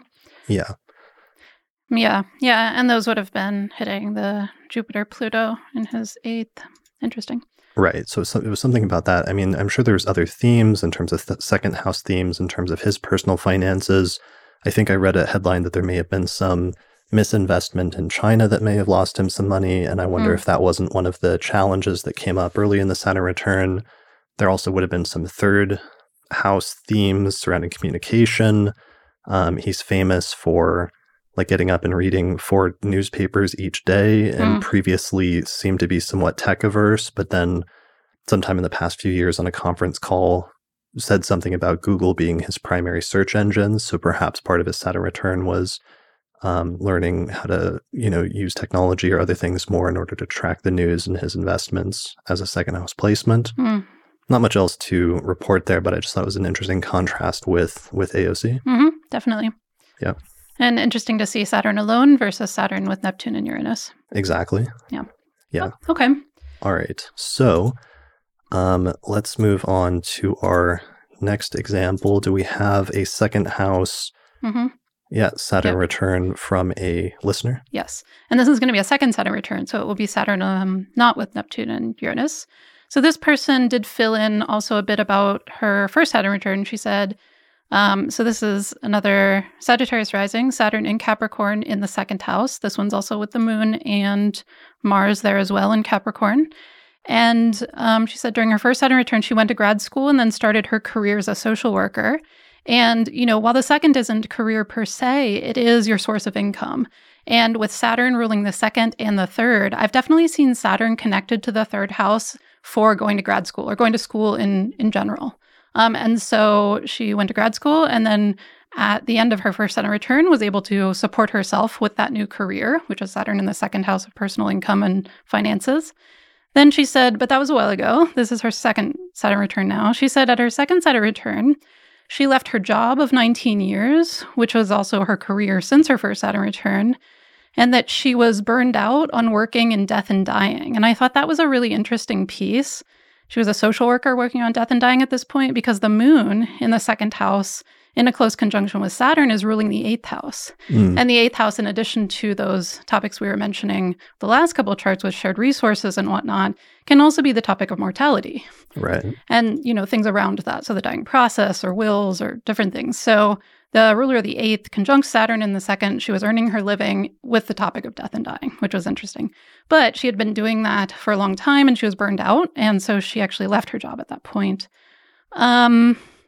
She also had some issues about where home is. She was thinking about moving back somewhere else and to help her aging mother. As I mentioned earlier, sometimes aging parents or parent figures can come up in terms of the Saturn return, either first or second Saturn return. And I noticed that in hers, even though her fourth house ruler, her fourth whole sign house ruler is Jupiter, and it's not really tied into this, her IC is actually a little bit into Aries. And so the IC ruler, which is also the IC having to do with those same topics of fourth house, home, family, etc., parents, the IC ruler is Mars, and Mars is in the second house in Capricorn, so tied into her Saturn return. So issues of where she's going to live and helping her mother were also in her second Saturn return experience. She also mentioned a lot of health issues coming up during both Saturn returns, actually. And I was curious why that was, but I was noticing in a lot of the examples that people sent in, whether we're sharing those today or the other ones we're not, when the moon was in there, especially at night, when the moon was in Capricorn with Saturn, sometimes it brought those body issues in. Yeah. Even if it wasn't like Saturn ruling the first or the sixth, which would be more typical for body issues. Yeah, I think the body is one of like the first significations that Vedius Valens gives for the moon in like the 2nd century. Yeah, so the moon can be a general significator for the body, your physical vehicle. And so when Saturn is in there with the moon, and especially if it's a night chart, but sometimes even if it's a day chart, then health issues can also be brought in at times. Okay. That's pretty good. Oh, and I had one quick quote from this one. Mostly I summarized it, but she said, I'm about to move back to, quote, a place I've been fighting emotionally to accept as my home since I had to move there for medical reasons in January of 1980. And I thought that wording was just really interesting because it's Mars ruling the IC, and Mars is like the fighting, the conflict over it. Okay. And in terms of the financial stuff, what was the core of that again? She left her career that she'd been doing since her first Saturn return when she started it, which is also her job of 19 years. And of course, the 19 years is the eclipse cycle. And we had the eclipses and Saturn going through Capricorn during the same time period last few years. Yeah. So it tied in both of those cycles. Nice. That's pretty good. And this is a night chart one, unlike the last two, like AOC and Buffett. that are more constructive. So we're seeing a little bit more challenging themes come up here, which makes sense. And also noting that the second Saturn return leaving something or having an ending of something that you may have started during the first Saturn return is fairly typical. It's not universal, but it is common. Yeah, definitely. Yeah. That makes sense. Okay. And I meant to say as an aside, like feel free, anybody, we decided not to mention names on these, and we didn't mean to hopefully not like offend anybody, since like hiding people's names, we just didn't want to deal with anybody if they weren't anticipating that suddenly having their name out there. But anybody that's listening to this that submitted a story that we read here, please feel free to fill in more details or post a comment, either ideally on YouTube below this video on the video version, or on the podcast website on the astrologypodcast.com on the entry for this episode, to fill in more details, or if you want to expand or talk about your story any additionally, we'd love to. That would actually be really great if you feel like it, and if you feel like taking ownership of one of these stories that we're sharing. Yeah, so we definitely didn't want to take credit away from anyone. We just wanted to make sure that if anyone wasn't anticipating us reading their name out loud and attaching it to your chart, that you can do that on your own if you would like to. Yeah. All right, so I think that's it for second house ones. Let's move on to the third house. Third house, okay. So here's significations very quickly of the third house: siblings, short trips or short distance travel, school and communication. Also neighbors, extended relatives, sometimes like aunts, uncles, nieces. Transportation as part of short distance travel, your means of transportation, which we'll get into in the next example here. Okay. All right, so this next one's going to be a Scorpio rising chart with Saturn in the third house. You can see the sun is above the ascendant, well above, and so this is a day chart example. So Saturn in the third, ruling the third and the fourth houses. And so this one, so the quick summary is she moved a lot during her Saturn return. She became mobile. She got a van that she could live in, and her mother got sick. And she was the one where she got divorced early on in the Saturn return, and we were thinking that that might have been partially due to the Uranus transit in the seventh being brought into the Saturn return. Yeah, so there were like the primary Saturn return themes that had to do with movement and like moving around and living in a mobile situation, and then also some of the fourth house themes that were more clear.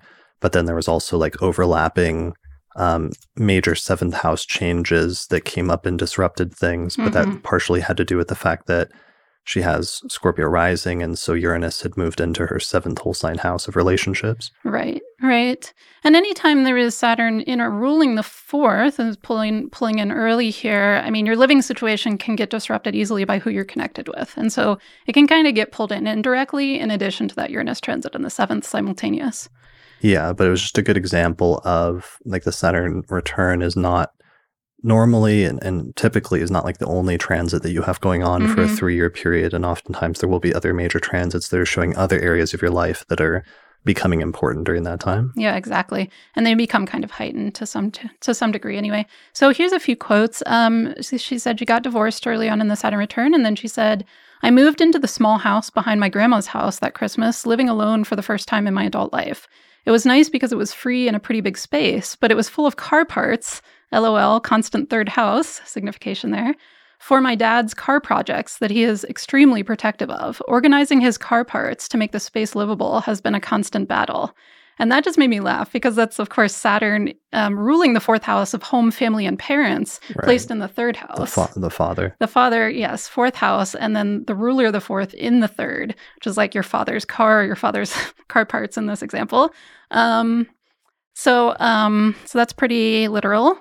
And then she said, "That summer, I dove headfirst into a full load of astrology classes. I began a year-long Hellenistic astrology and horary apprenticeship, got my electional certification and my certification in plant-based nutrition. My ex-husband and I's house finally sold at this time. I began researching buying a van to live and travel in.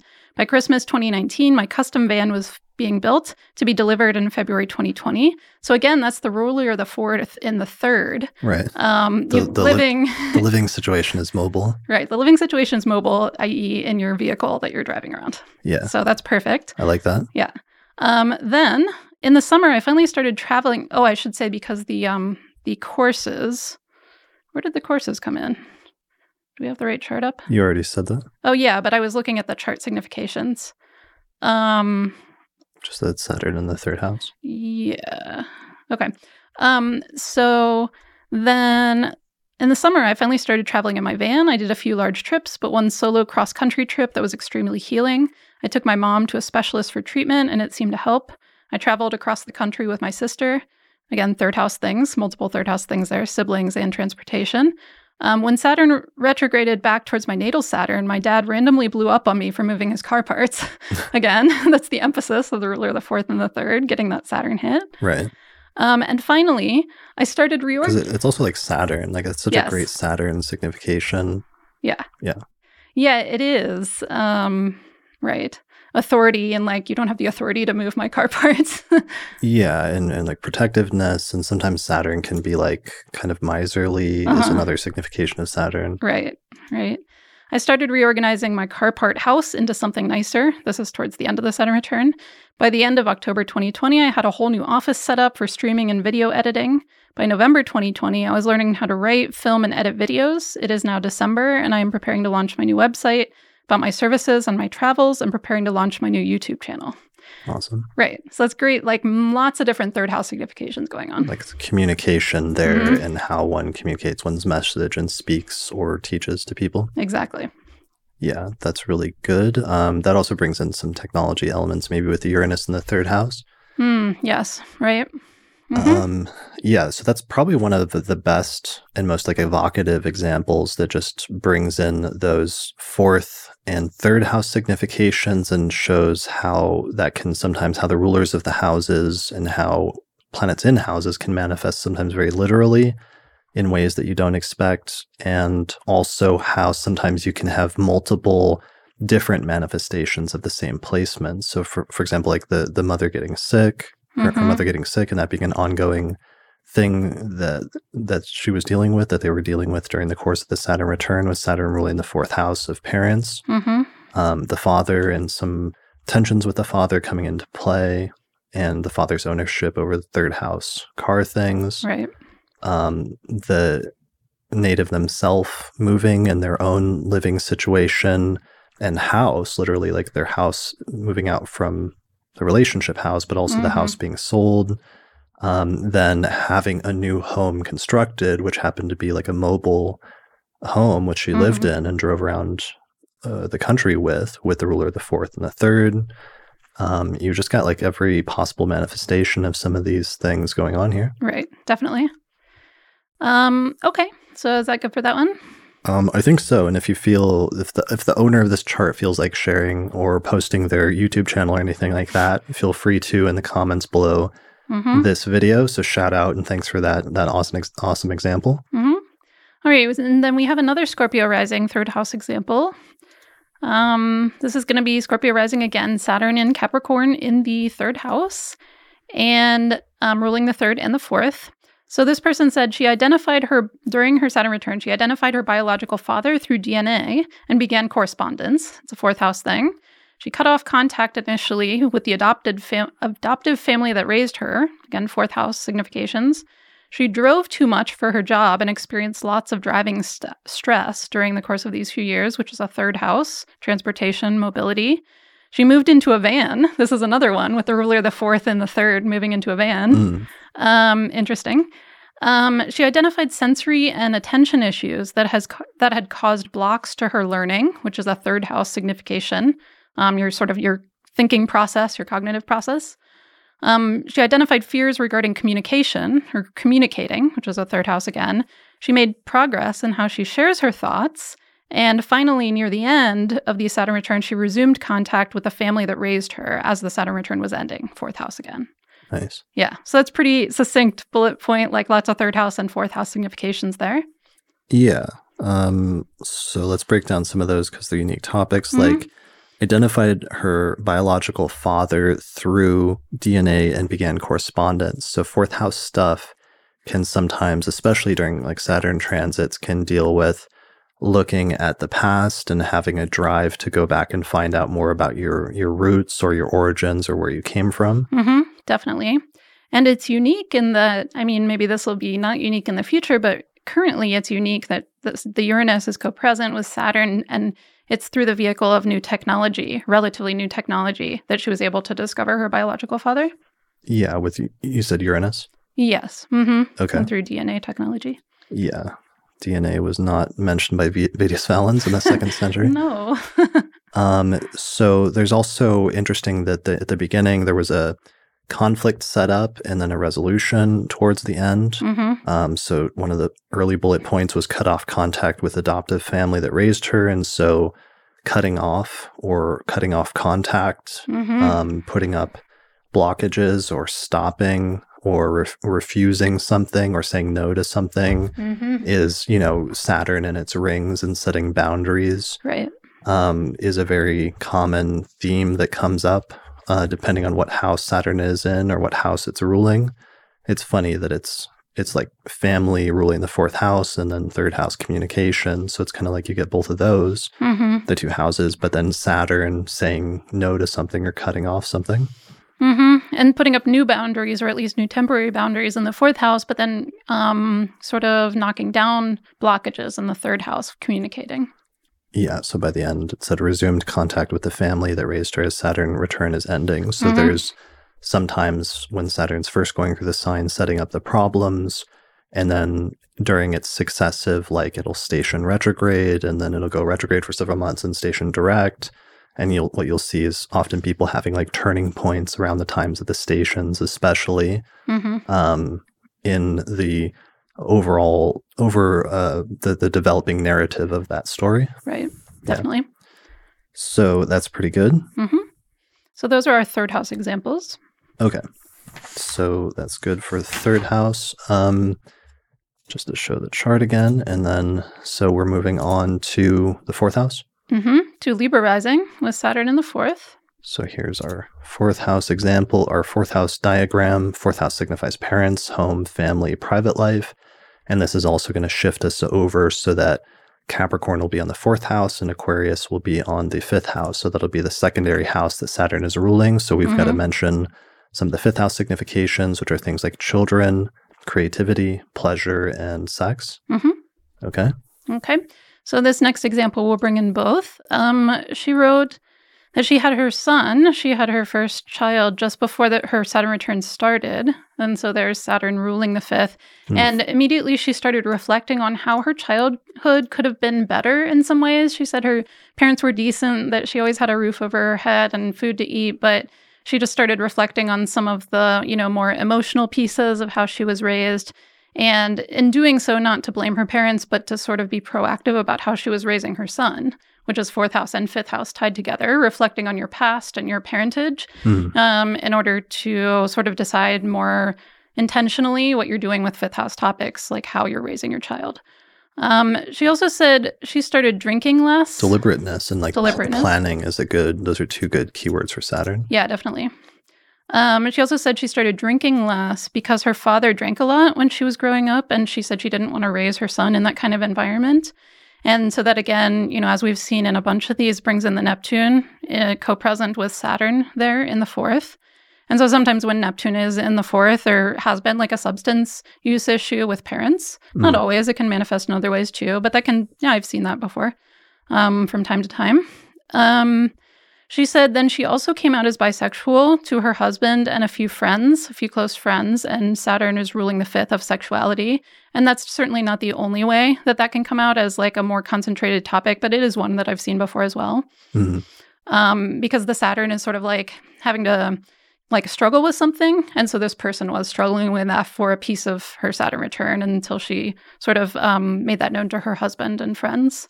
Right. And then she wrote, I've come to terms and I had to come to terms and accept that my parents didn't really have a childhood. They started working as young kids and moved to America when they were still essentially children. And I thought that was really interesting with that strong Capricorn stellium in the 4th, and especially the applying Sun-Saturn conjunction in the 4th house in a night chart, which is kind of like struggle, It does put more emphasis on that. And so it says, your parents, reflecting back on like how your parents were raised, they had to be very responsible at a young age. That's very Saturn. Yeah, it's like Saturn can bring maturity or beyond its years, or can make something appear older or sometimes more severe or more strict and less childlike, depending on where it falls. And sometimes that can be experienced as like cold or harsh or austere in that area of the person's life where that energy is concentrated. And it's interesting here with having that energy concentrated in the fourth that it was manifesting through her parents not really having a childhood, and maybe what's implied is having a harder childhood than they should have, and therefore carrying some of that energy through as they raised her. Exactly. And it seemed like she was kind of like trying to consciously sort through those influences in order to decide then how to raise her son, which is really the whole thing is very tied fourth and fifth houses. Yeah.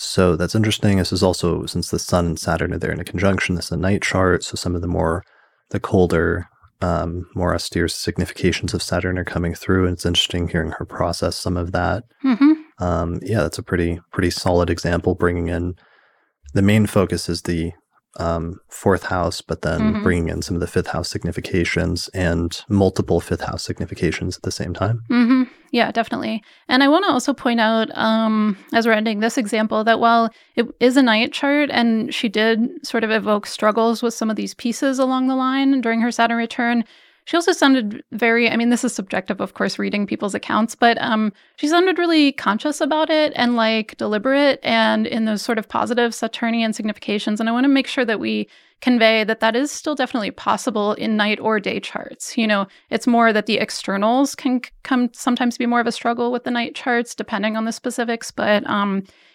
this sounded both like a meaningful struggle and ultimately fairly productive by the end. Okay. Yeah. And also, she had her child before the Saturn return started, but then we see Venus there in the fifth house in a night chart, which means the most positive planet in the chart is in the fifth house of children, right? Which is nice in terms of offsetting and maybe making a more positive experience in the topic of children than it could be otherwise if there was no positive thing there, and if it was just Saturn ruling the fifth house in a night chart or Saturn in the fifth house in a night chart. Definitely agree.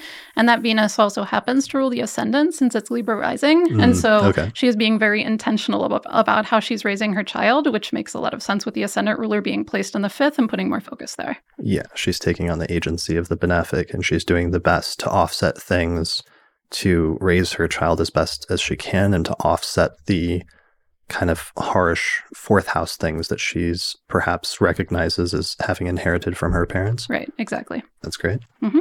Cool. That's a good example. Yeah. All right. So let's move on. Okay. So the next one, this is going to be another Libra rising, Saturn in the fourth. This is a second Saturn return person, so there's no co-presence of Uranus or Neptune there in Capricorn. So just Saturn ruling the fourth and the fifth. This is... Actually, I'm not sure if this is a day or night chart. This is very close to the descendant. It depends on how accurate the time is. Right, exactly. It looks like it's a exact time, so it should theoretically be a day chart.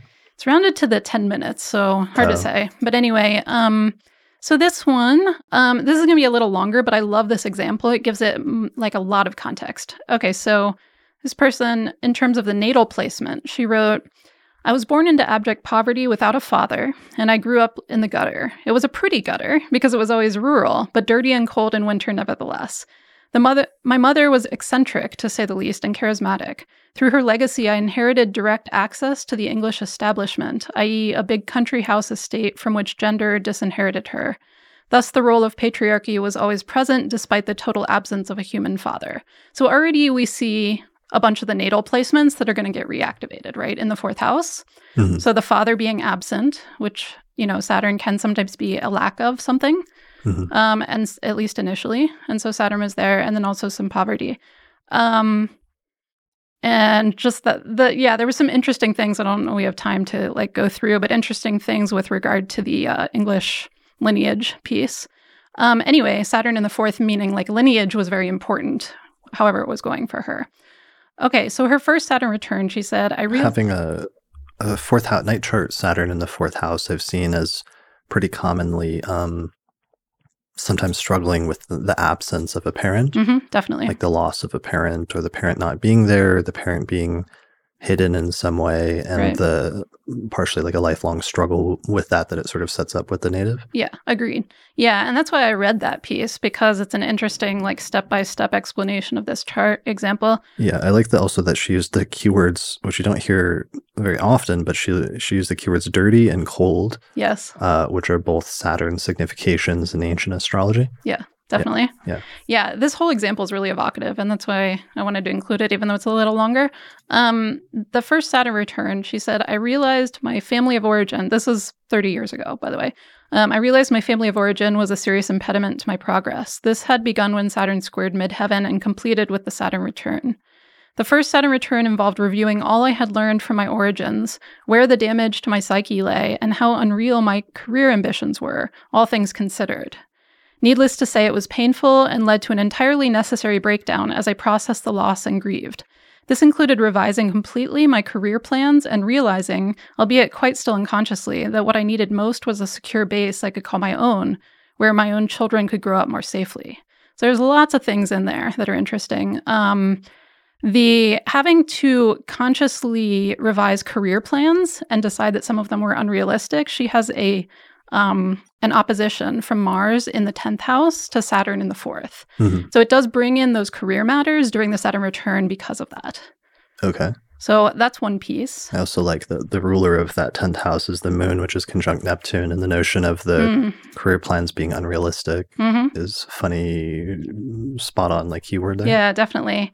I also loved that she wrote that she was reviewing what she'd learned from her origins. Origins is a 4th house thing, where you come from, things that came before you, basically, what your foundation is. And also the realizing that she needed a secure base, which is a 4th house thing. Yeah, so that was all during the first Saturn return 30 years ago. Exactly. And then now, in the past 3 years, she's gone through her second Saturn return. Yes. And one more quote I wanted to just emphasize there was, needless to say, it was painful and led to an entirely necessary breakdown as I processed the loss and grieved. And that's just like a general thing that sometimes comes up during Saturn returns. Things break, but sometimes they need to break. Right. Right? Yeah, some things need to break in order to set up something new. Right, exactly. And processing that loss. Okay, so next, the second phase she's talking about in between the two returns, the second phase of my Saturn cycles, I would characterize as my attempting to establish myself as an entity in my own right, i.e. where I was and with whom.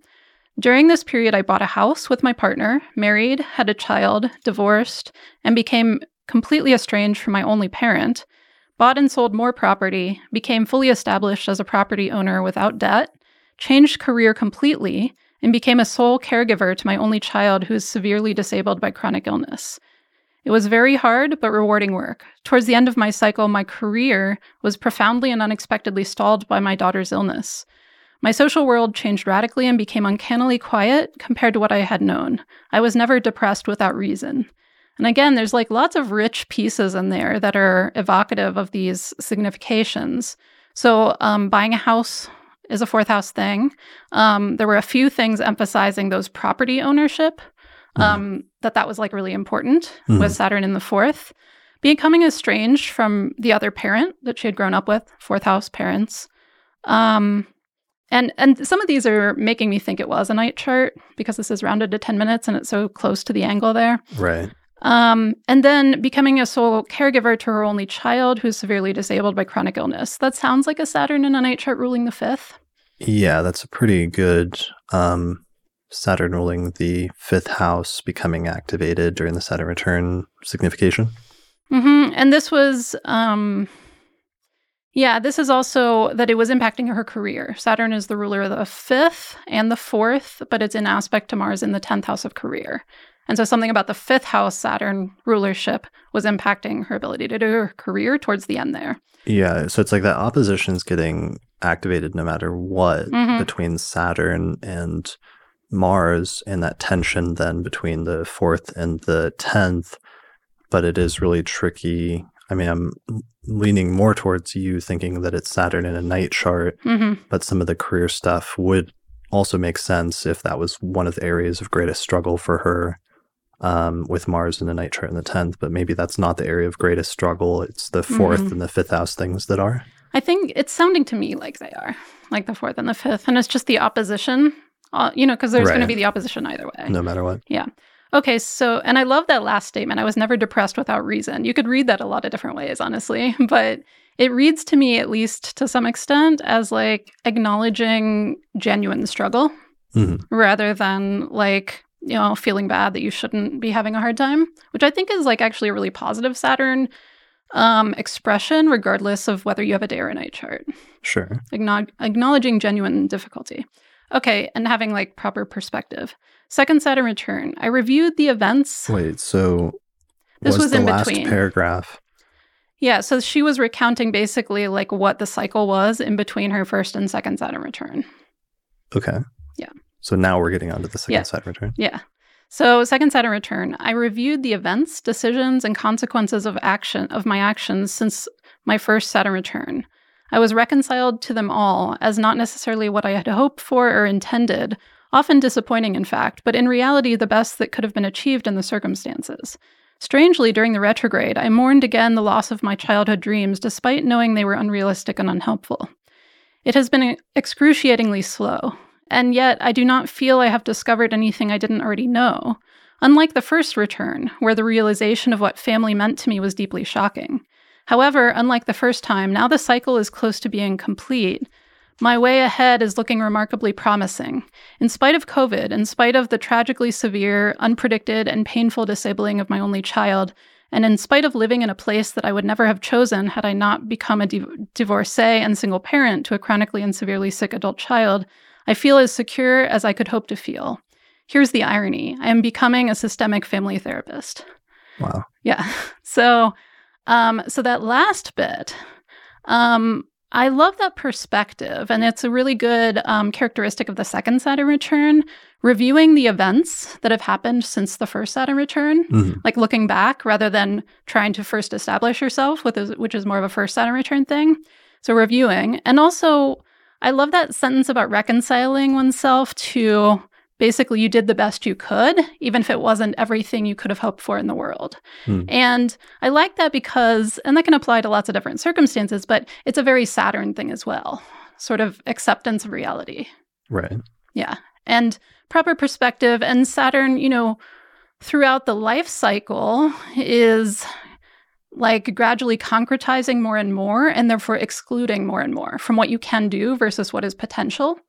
As you live your life, you're like doing more of like what you're doing, but that is automatically excluding lots of other things you could do in an ideal world. Yeah, that's a good point about just the Saturn transit, Saturn placement, Saturn return in general is the excluding of that which you cannot do, and coming to realizations of what's realistic versus what's not, and sifting through the two and putting different options into the correct categories during your Saturn return.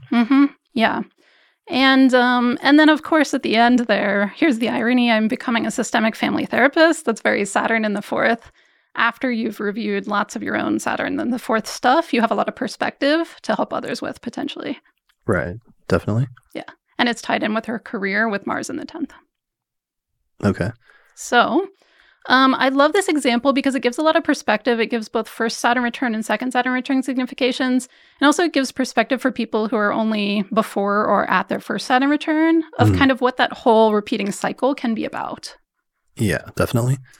I guess one of the things we'll have to do in the future, because we wrote articles about this on Saturn return stories, and we did different ones that were interesting. Like we did one for J.K. Rowling at one point, like 10 years ago, about her Saturn return, and that was when she finished the Harry Potter manuscript, the very first book, and then like the squares, like the first square, and that's when some of the movies came out, and then the opposition, and that's when like the final book came out, and then the waning square, and then the next return.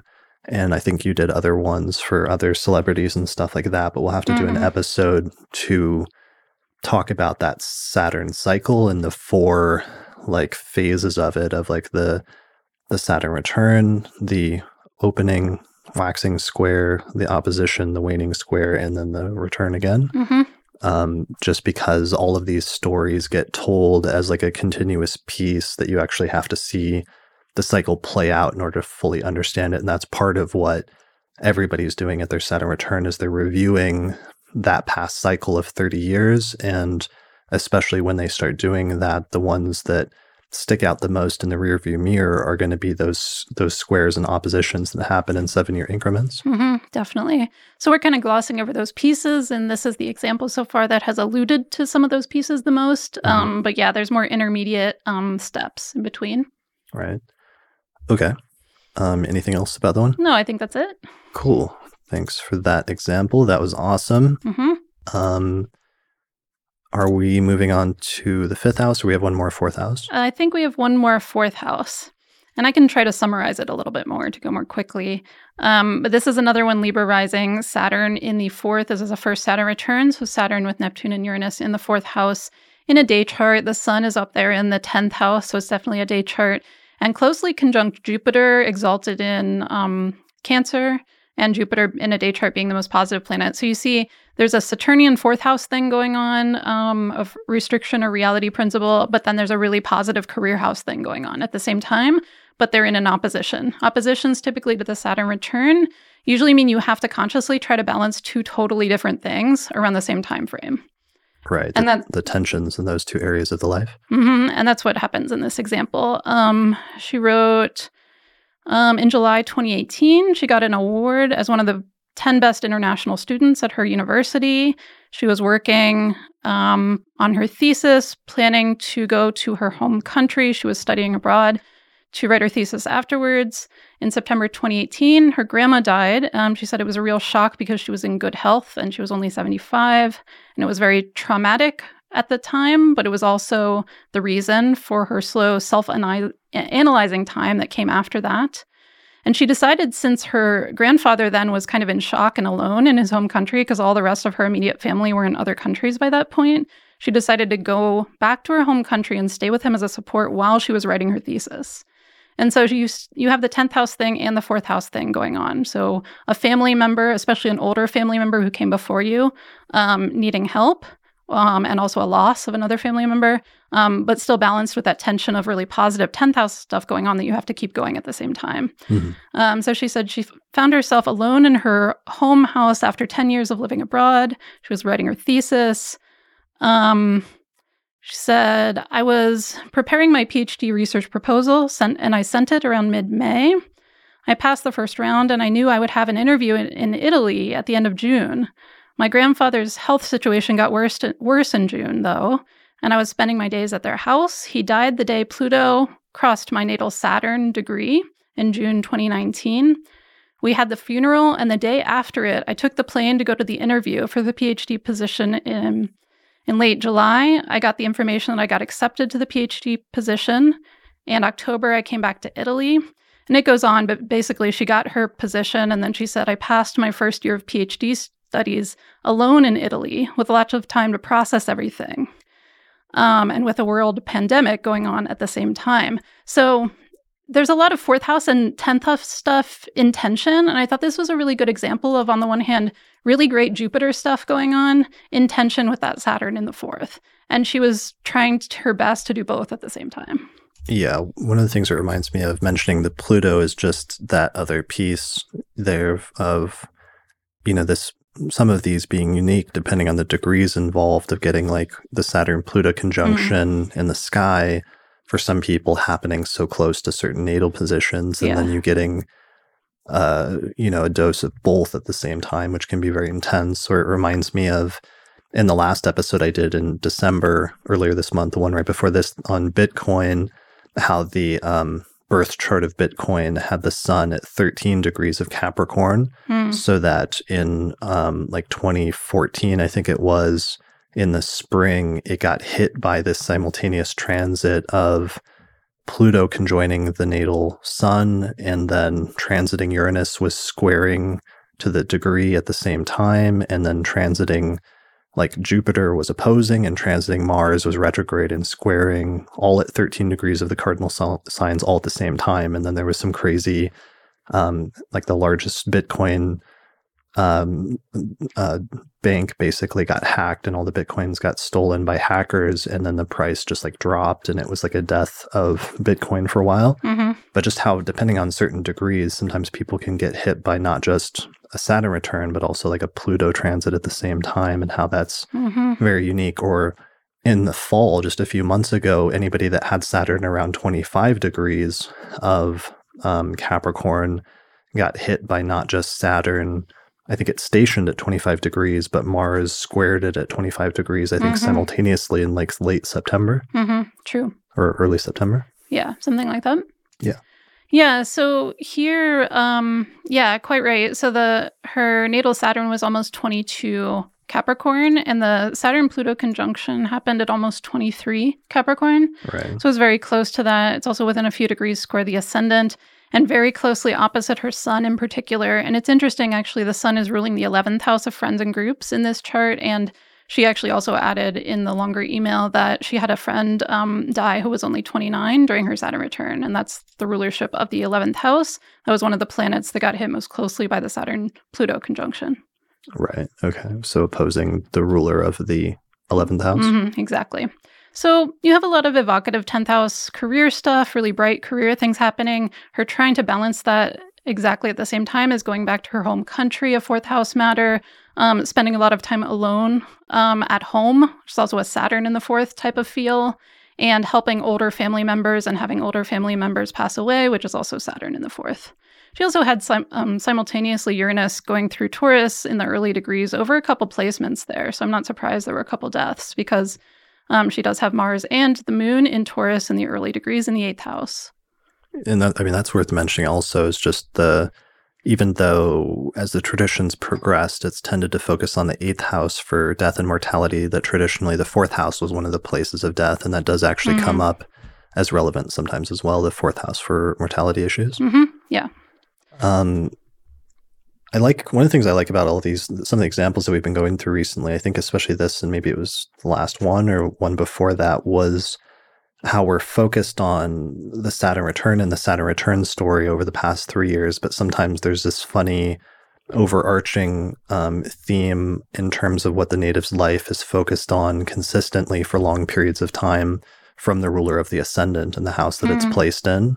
In this instance, the ruler of the ascendant being in the 9th house, and some of these themes of foreign travel and focusing on their education and getting their degrees being long-term projects versus, like, I think it was the last example, the ruler of the ascendant in the 5th house, or maybe it was 2 examples back. 2 examples ago. Yeah, definitely. And if you complexify this and look at all the pieces, which will take us all day, but you have to take that into account when you're looking at someone's Saturn return, because those background pieces are still going to be foundational, even if they're not exactly tied into the Saturn itself. Right. Yeah. What is the native's life about in a universal sense, or if you're taking a bird's eye view look at it? Exactly. All right. Anything else about that example? No, I think that's all. Cool. Thank you for that, anonymous person. All right. Let's do one more 4th house example, and then we'll move on to the 5th house. Okay. Sounds good. All right. All right. So this one, again, Libra rising, Saturn in the 4th, ruling the 4th and 5th. This is going to be, someone said, the past 3 years have been very weird for me. I started to get way more into astrology and getting back into spirituality, but not too religious nor conspiracy realms, following the moon cycles and trying to understand that in paganism and in astrology. I've had a career shift, kind of. I'm an artist-writer. I've been working more with history projects, archive projects. I am very keen in learning more about LGBTQ plus history and how it's documented in the archives, which is very poor. I've also gone under 2.5 years of therapy, diagnosed with complex PTSD. When I was 29, I came out to my parents, who I don't have great relationships with either, but I try. It wasn't the best news for them, but I've been out to my friends since I was 16 or 17. It felt like the right time. When I was 23, my sister physically assaulted me. Last year, she finally apologized after 6 years of trying to get something out of her.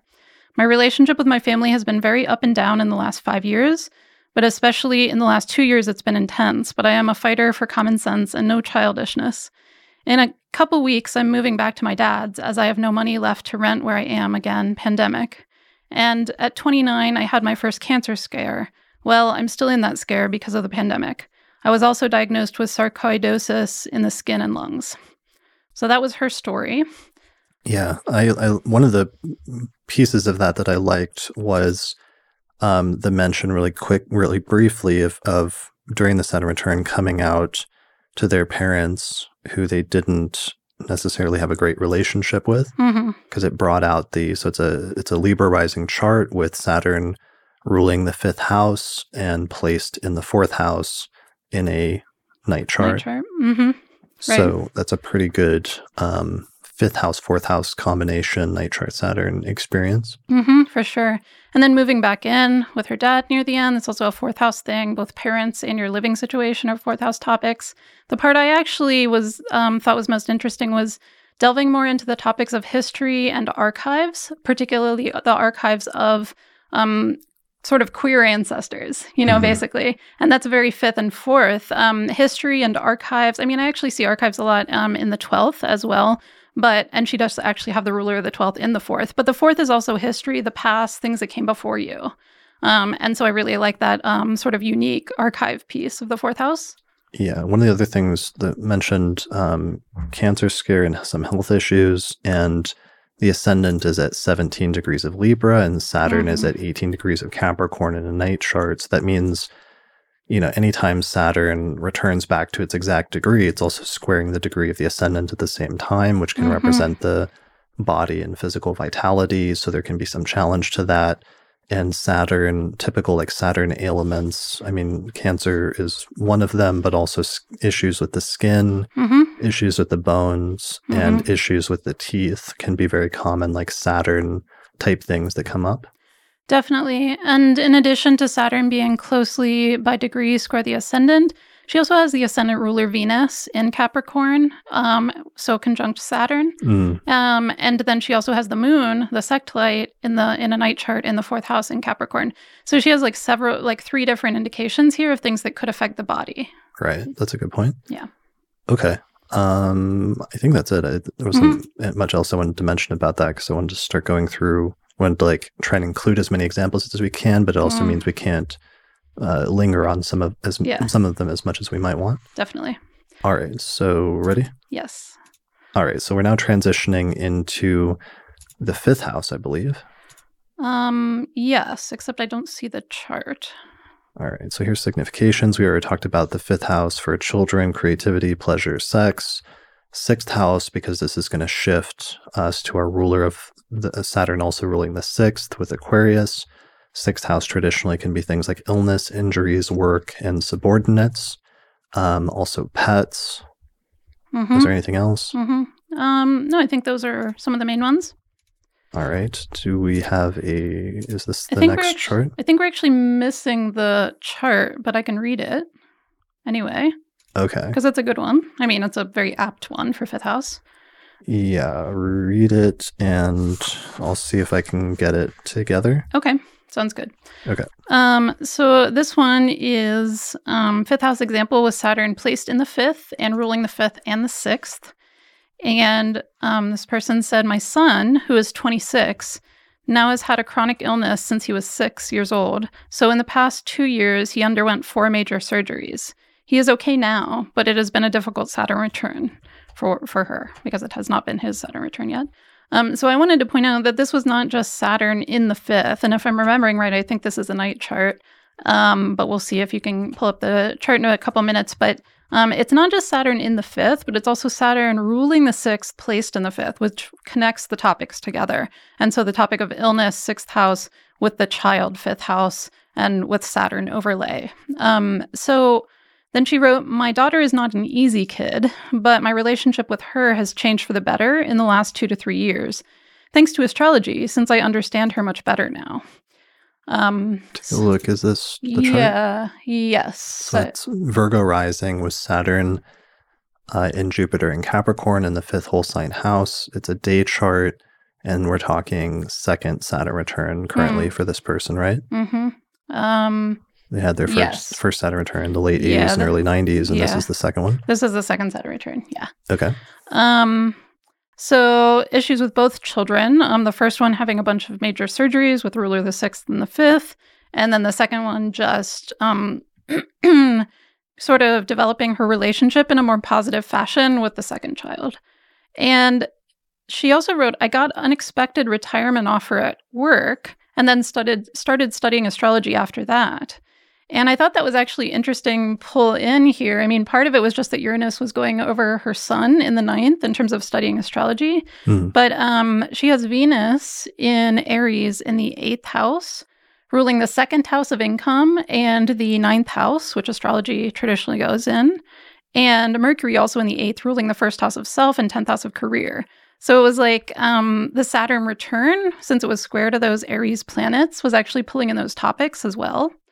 So I thought that was interesting, just the unexpected retirement offer at work that allowed her to start studying astrology, which was thereby a piece of how she improved her relationship with her other child. Nice. Okay. They're all kind of like indirectly connected in the chart. Yeah. But that's a pretty good example, especially in the focus on the basically children and the children having some issues, and then some 6th house coming up in terms of sickness with the children or in terms of work things. Definitely. Yeah, and it's a good example also of your Saturn return, depending on what house topics it's focused on, can be more focused on other people in your life and not just what's going on with you. Yes, that's a really good point, that sometimes it's not about you. Sometimes it's about people around you and things that are happening in your life that you're seeing echoes of in your chart, but you may not see the full details of in your chart because it's actually happening in somebody else's life. But sometimes that can still affect you or involve you, or your reactions to it can sometimes be relevant in the chart. For sure. Okay, so I think we're at 6th house after that. Okay, so that was our 5th house example.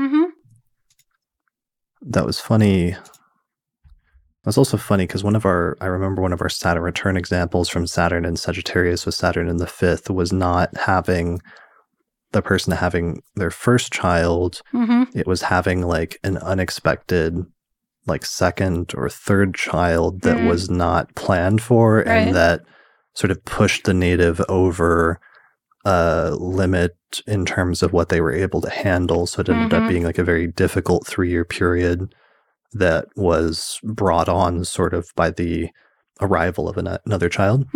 Yeah, that could definitely be a Saturn in 5th too. Yeah. All right. So 6th house, we've already talked about the significations, illness, subordinate injuries, work, subordinates, work, subordinate positions, etc. This is also going to shift us to 7th house becoming relevant. So relationships, partnership, marriage, and other people in the person's life in general. Definitely. So both romantic and business partnerships.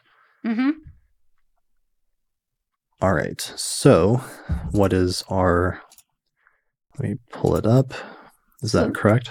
So this is going to start our Leo rising examples with Saturn in the 6th in Capricorn. So this one, she wrote, I live in England and am employed as a housekeeper for a wealthy family. I do all the cleaning, laundry, cooking, etc. Think of a smaller Downton Abbey. This maybe makes sense with my full 6th house, me having a quote subordinate role, which is, definitely can be a thing, like being an assistant, even like if you're a high level assistant sometimes with 6th house stuff. Yeah, totally. And the chart placements for those listening to the audio version, it's a Leo rising chart with Saturn, Neptune, Mercury, and Uranus in Capricorn in the 6th whole sign house. And Saturn ruling the 6th and 7th. Right. Okay, then she wrote, my work moved to part-time, so I trained as a yoga teacher, and then I started teaching classes. And doing body-focused work is also a 6th house topic for some people. So massage therapists or body workers or Tai Chi teachers, anything that's like body-related can be a 6th house thing as well. Yeah, sometimes just modalities that have to do with health and healing. Yeah, which exactly. can also sometimes extend to like doctors. Doctors, nurses, yeah. She wrote, I also sought out counseling for myself to help with some fears I was having about becoming a mother.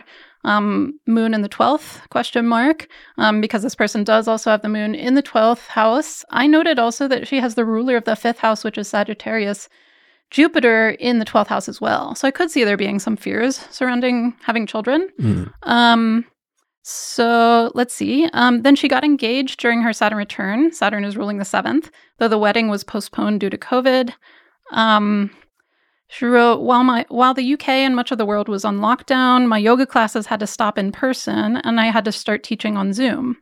My housekeeping job carried on as normal. And I just wanted to note that the Uranus co-presence in the 6th often is about using technologies for work. And so she switched to having, of course, lots of people have had to switch to doing that, but, it can be something more long-lasting for those placements natally. Then she said she got pregnant, which was unplanned. She found out 6 days after the June 5th, 2020 eclipse in her 5th house, which is the first eclipse in Sagittarius there. Yeah, there's a lot of Leo rising people that I started noticing getting pregnant basically around the time of that eclipse in Sagittarius back in June. Yeah. Yeah. She said, unfortunately, because of the pregnancy, I had a work issue with my housekeeping job, which made me realize I wanted to leave the job. I live on a farm estate where I work as part of the job, so we needed to find somewhere else to live if I was to leave. We hunted for houses for a couple months and found the perfect house. On the Pisces full moon in September, we put in an offer and had it accepted and arranged a mortgage all in one day. And the full moon would actually be in the 8th house. And the 8th house is, of course, shared resources, which you would be doing with your partner if you're buying a house together, but also the banking mortgage. But the ruler, Jupiter, it was the full moon was the timing of it, but the ruler Jupiter is actually pulled into her Saturn return because it's opposite the Capricorn planets in Cancer there. Okay. So then let's see. She said, my last day on my job is going to be December 14th, which is in 2 days from the day we're recording here today, which is 3 days before her Saturn return ends. Wow. Yeah. And so the last little sort of addendum was that she's going to be relying on others' resources for a year while she's looking after her newborn baby, which is partly due to her moving into an 8th house perfection year at age 31, but also, again, that 8th house ruler tied into her Saturn return of shared resources being part of her work. Right. Yeah. That makes sense. Yeah. Okay, and this is a night chart with Venus in the 7th whole sign house, so that's also something worth mentioning in terms of that, and that it was activating 7th house stuff as part of her Saturn return and like relationships and marriage and partnership. But there was that nice like offsetting factor of having the most positive planet, which is Venus in a night chart, being in the 7th whole sign house. Yeah, definitely. Yeah. So that's a really great 6th house example. She kind of wanted to get out of her sort of subordinate job, although it wasn't like the worst job in the world. She started learning yoga, started teaching classes after she went through yoga teacher training. And so that's a bodywork 6th house thing. Pretty good 6th house example. Oh, and this is a good example of another mitigating position I forgot to mention, but we mentioned in like every other podcast, which is if you look at the degree of the midheaven, it's at 12 Taurus. So Saturn is configured by a trine to that within 3 degrees. And that often happens when a 6th house planet gets mitigated. That's often when you see the more constructive manifestations of the planet in that house, even if it's a difficult house. So in this instance, the 6th house. Yeah, definitely. And some of this is getting reiterated too, because she also has Mercury, which is the ruler of the 2nd house of income, your source of income, placed in the 6th, a very close conjunction with all of those planets, and trine the midheaven as well. Okay, so Mercury is also mitigated? Yeah. Nice. Yeah. Nice chart. Great example. Good. Kudos to that person. Yeah, that's pretty cool. So that's a good one. That's a night chart one, but a relatively constructive night chart one then. Yeah, definitely. Okay. All right. So moving on. Yes, there's another Leo rising one with Saturn in Capricorn in the 6th. Again, same generation Saturn return. So Saturn, Uranus, Neptune, all in Capricorn in the 6th, as well as Mercury there too. And this one, let's see, she said less than 2 weeks after Saturn's ingress into Capricorn, she met an important relationship partner. They started a life together, moved in together in a shared home, or planning for the future. And then in September of 2019, that partner left sort of abruptly, without being able to explain why. And she was left in shock and, quote, what very much felt like hell. And I was noting the Uranus and Neptune co-presence with Saturn there, because the Uranus being for sometimes abrupt happenings, compared to just Saturn alone there. Right. And then the Neptune being the confusion, because she was kind of describing in more her own words that like she was very confused about why the person left and that he couldn't even really fully explain why he needed to leave. And so there was some nebulousness around the whole situation. And this is the ruler of the 7th house, Saturn, with Uranus and Neptune.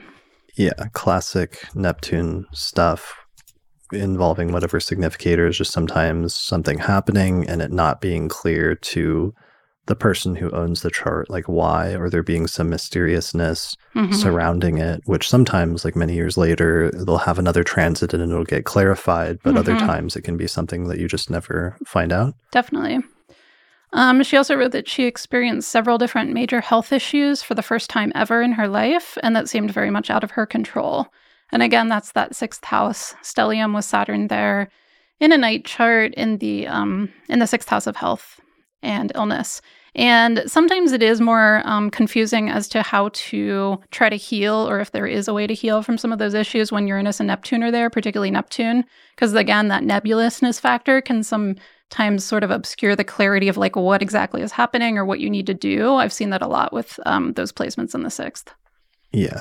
And Saturn sometimes just being things that are compulsory or things that are outside of your control that just happen or are forced on you and then you have to deal with. Right. Exactly. Yeah. So that's that one. Okay. Let's see. And there's one more, 6th house. So this is, again, Leo rising, Saturn in the 6th, just with Uranus and Neptune. This is a day chart example with Sun and Gemini in the 11th house. So clear day chart.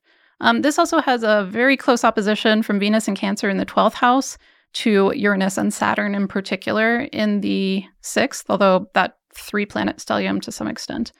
She wrote, "My Saturn return started on December 19th, 2017, when Saturn entered Capricorn. On that day, my massage therapy license was issued, signaling a new beginning in career in the health wellness industry, and also legally allowing me to open my own practice so I would be officially self-employed as a massage therapist." Nice. So right out the gate, that's like very clear, great 6th house Saturn return example. And again, this is a day chart, so this is like a very constructive thing going on so far with Saturn being something she's already worked towards and planned for, and so it actually manifesting as some success around that early on. She also, you can see, has Saturn at just 1 degree in Capricorn, so some of the events would start immediately upon that ingress, and although I was still impressed that it was the exact day of the ingress. Yeah, that is impressive, and I like that's one of the things to pay attention to is sign ingresses, and it's one of the things that always I felt compelling about whole sign houses is seeing sometimes those topics shift for people really close to the ingress, although this would not be a full example of that because like Saturn's so close to the cusp, it's like right at the beginning of the sign. Yeah, exactly. Then she wrote, "Around the time that my Saturn return was exact, I spent a very difficult Christmas with my parents, with my dad coming to visit during a time when he had relapsed into heavy drinking, and also at a point where he and my mother had not spoken for over a decade."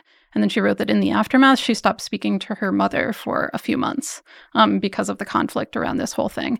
And I thought that was an interesting description, with that Saturn opposed Venus in the 12th house. Venus is the IC ruler in this chart.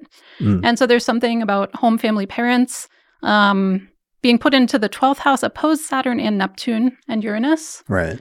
And so there's like the Neptune thing, there's the 12th house thing. Sometimes there can be addiction issues with either of those, much less both.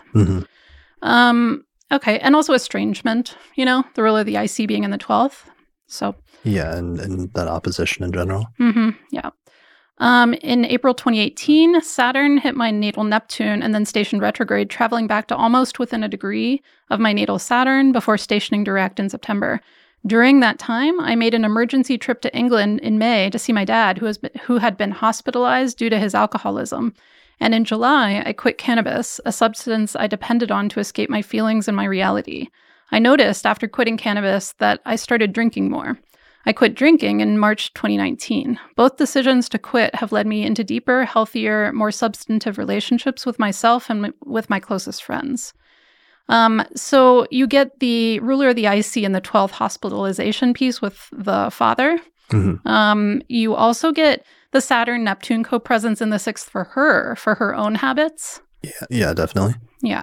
And so that's like revising what habits you have, especially if there are habits of escapism, such as substance overuse. Then, and I actually love that it was the Venus opposition to those planets because of that last piece she wrote, that it led her into deeper and more substantive relationships. And that's a Venus kind of general significator. It's like connections with other people. Yeah, as well as possibly overlapping with Saturn ruling the 7th and like your close one-on-one relationships with the other. Definitely. And she wrote, I would say that throughout my Saturn return, I've struggled a lot with managing my time and the physical energy as I moved into hands-on work and owning a small business. It's been a roller coaster of sometimes successfully sticking to a really strict routine of writing, meditating, doing yoga, praying, and pulling a tarot card or two, or going for a long walk each morning. And then after a few weeks, completely devolving into a Netflix binging, social media addicted couch potato. And that sounded really apt for that, the struggle of Saturn in the 6th is like your daily routines and your habits, and also how to healthfully integrate the Neptune rather than it being escapism.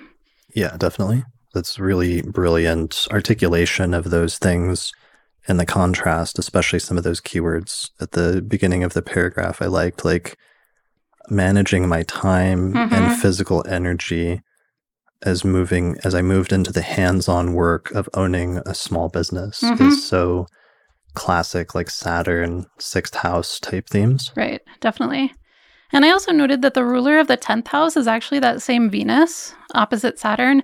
And so when she got her massage license the day the Saturn return started, that was also like her launching her career, which is the ruler of the 10th house of career. Yeah. Yeah. Definitely. That's good. Yeah. Good stuff. So that's a good example. Yeah, I like that one. Yep.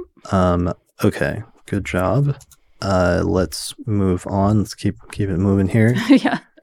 So I can see going to be a longer of the podcasts. So are we moving into the 7th house at this point? Mm-hmm. Okay. So 7th house, relationships, partnership, marriage, other people.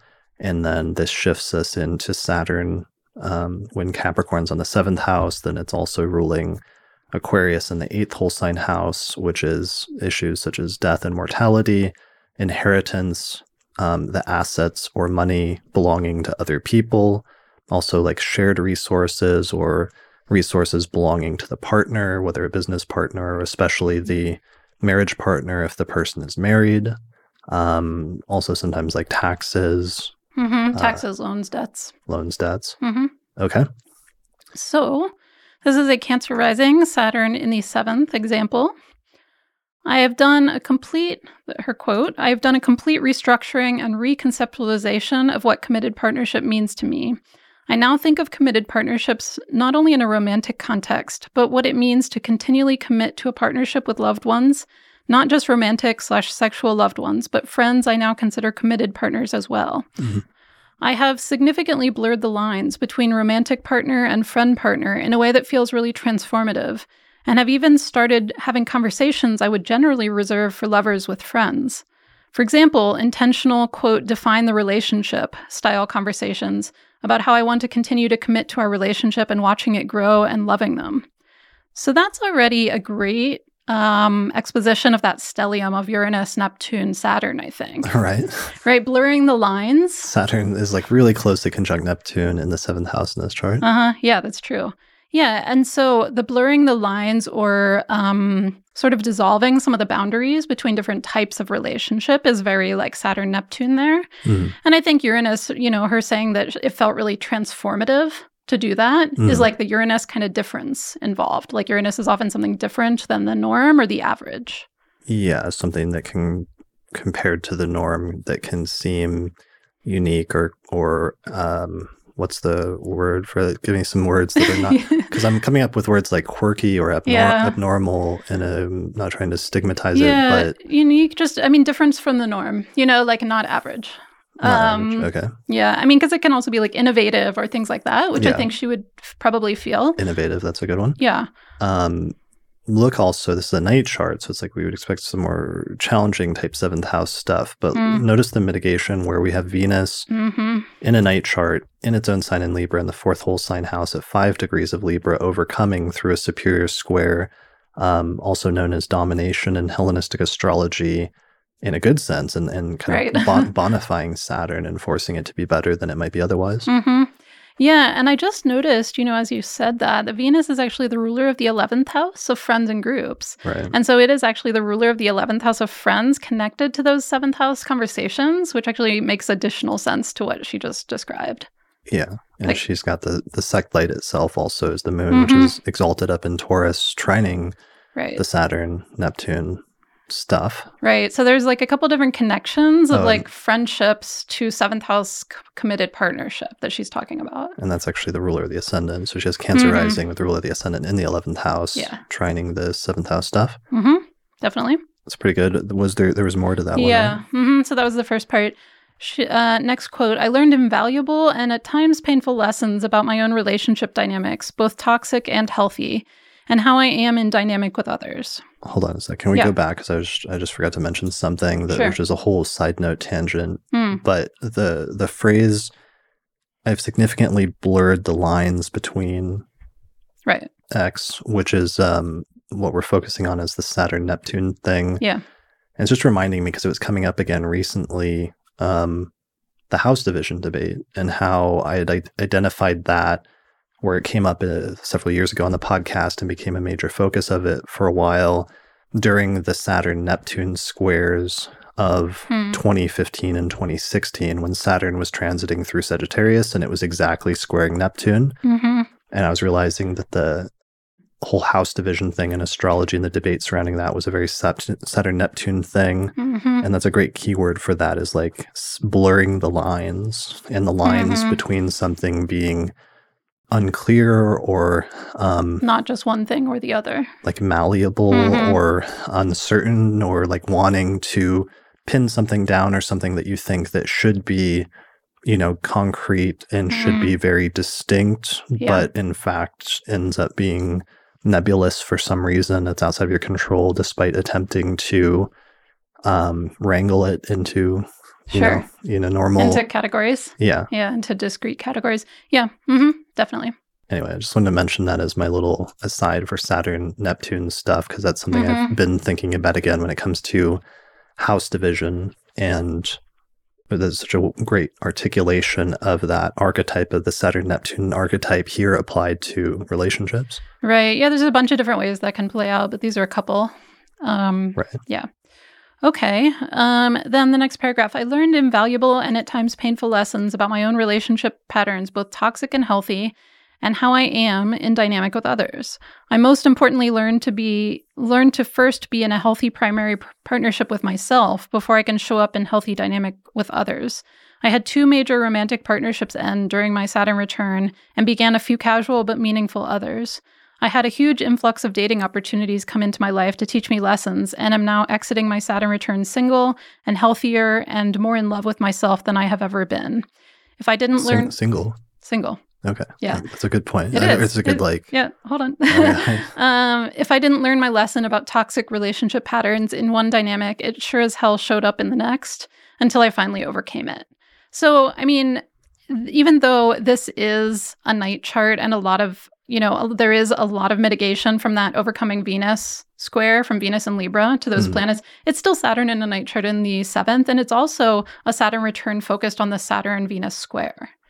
So relationships in many different forms are like a focus here. And, she was talking through like there were actually toxic patterns either from other people or from herself that she had to work through during her Saturn return.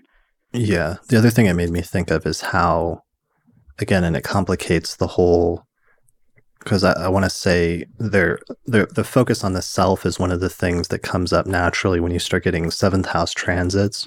So Saturn is not just transiting the 7th house, so it's not just coming from the other, but sometimes that opposition then to the ascendant, as well as any first house planets, which there is one here. Jupiter is in the first house in Cancer on the ascendant degree, causing tension then, and sometimes the tensions that come up in the sphere of relationship causing a reflection and changes to the sense of self, the first house. But it's kind of complicated here because what was also happening over the past year and a half is we had those eclipses bouncing back and forth between the 7th and the 1st. Definitely. Like accelerating and emphasizing even more this sort of period of new beginnings and like culminations back and forth between relationships and self. Yeah, absolutely. And in her circumstance, additionally, Uranus, for the last year of the Saturn return, Uranus going over the ascendant ruler, the moon here, in Taurus, in the 11th house. Oh, yeah. So they're that's relevant. Mm-hmm, yeah. So there's a few different things going on with first house and 7th house stuff. Definitely. Yep. Okay. So that's pretty like short and sweet, like epitome of Saturn return in the 7th, relationship issues. Yeah. Good example. And also there was like a bit of it. Obviously there's mitigations, but there's almost a bit of a cheeriness in it, despite coming out of it like single, yeah. which somebody else might be like, oh, that's too bad. Definitely. But there, it really sometimes really depends on your perspective and the perspective that you put on things when you're coming out of it to a certain extent. Right. It depends on your perspective. And also I think is, potentially touching on that mitigation from Venus in Libra in such a close aspect to Saturn. And also, it can be the piece of like, when you're coming out of your Saturn return, there can be aspects of it, no matter what the chart looks like, where you feel like, wow, I've really grown and learned in this area. And then on a different day, you might be like, oh my God, everything sucks, and it can go back and forth a bit. That's a good point. Like if we had checked in in the middle of it, like during the middle of like a bad breakup or something like that, when you hadn't gotten like distance and perspective and like, gone on philosophical musings about the broader like meaning of it all. Yes. Where you might not be in necessarily such a cheery mood. Exactly. So just, know that like all of that is healthy. Sure. The whole mix. It's a process. Yep. It's a process. Okay. So that moves us to the 8th house. We are moving right along at a pace of only like 2 or 3 hours into this. Yeah. Okay, so the next one's going to be an 8th house example with Gemini rising. And then our significations. Oh, yeah. Yeah, So 8th house, we've already got death, inheritance, assets of others. 9th house, travel, foreign matters, education, religion, also things like astrology or other metaphysical, mystical arts and sciences. Yep. Anything else? Foreign people, foreign places. Cross-cultural experiences, but they're all kind of similar in there. Okay. Okay. So Gemini rising, Saturn and Capricorn in the 8th house. It looks like this one is going to be a second Saturn return. This person, I'm just reading a couple quotes. They wrote, heavy, heavy, heavy, mentally, physically, and emotionally. So exhausting. No energy. I learned about reducing. Lost my dad to a terrible disease. Lost my inheritance to his wife. Lost my way, my core. Even lost 3 of my cats. Found more internal strength that I can do with even way less. Grew stronger bonds with people They actually emphasized that. So way they said, less. Yeah, you got to like enunciate. Like, They said that I can do with even way less. Yes. Okay. Grew stronger bonds with the people that matter, dove deep, and found that I am more resilient than I thought. And I really loved that paragraph because on the one hand, it brought out several different pieces of the 8th house. So losing a parent, at the 8th house mortality, losing a parent, losing an inheritance, that's another 8th house thing, to his wife. So it's something about a shared resource that was lost. This is Saturn in the 8th Saturn house. in the 8th house. In a night chart. Yes. So it's like loss of a parent, having to deal with death and mortality is a common 8th house theme. Right. And then also inheritance is typically an 8th house theme. But in this case, because it's Saturn and it's a night chart, it's like the negation of inheritance, like having something that was supposed to come to you, but then having it go awry or be denied by somebody else taking it. Yeah. Which is something we see come up in other houses if you actually pay attention, that notion of like diversion or something being snatched away that otherwise would have been the normal experience of that house. Right, because sometimes it's just obstacles, and then some other times it's actually a no. And it can vary.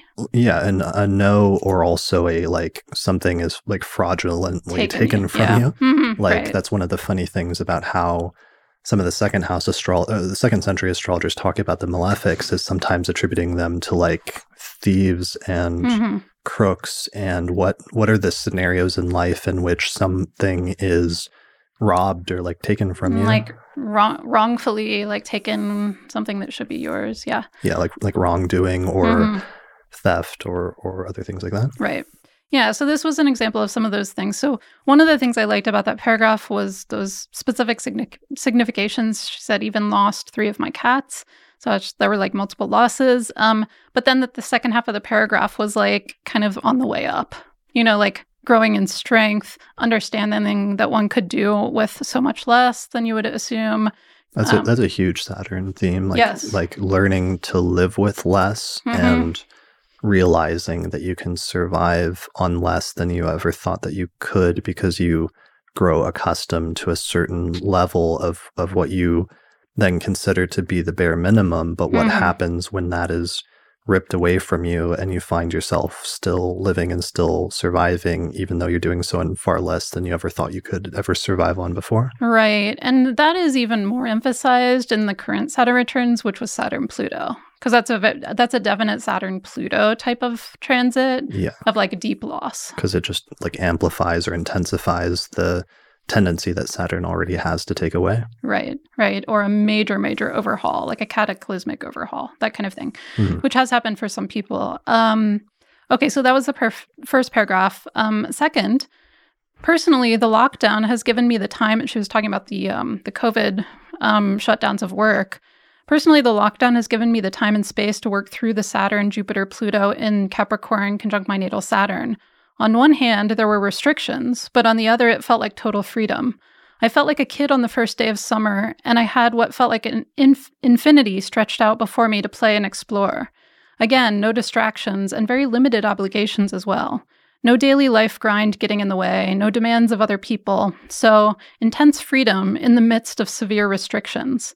And I was kind of curious. I feel like that was bringing in some of the 9th house significations of time and space to explore and freedom, because the 9th is more like reaching outward to things that are foreign to you or that are beyond your everyday life, whereas the 8th very much is not.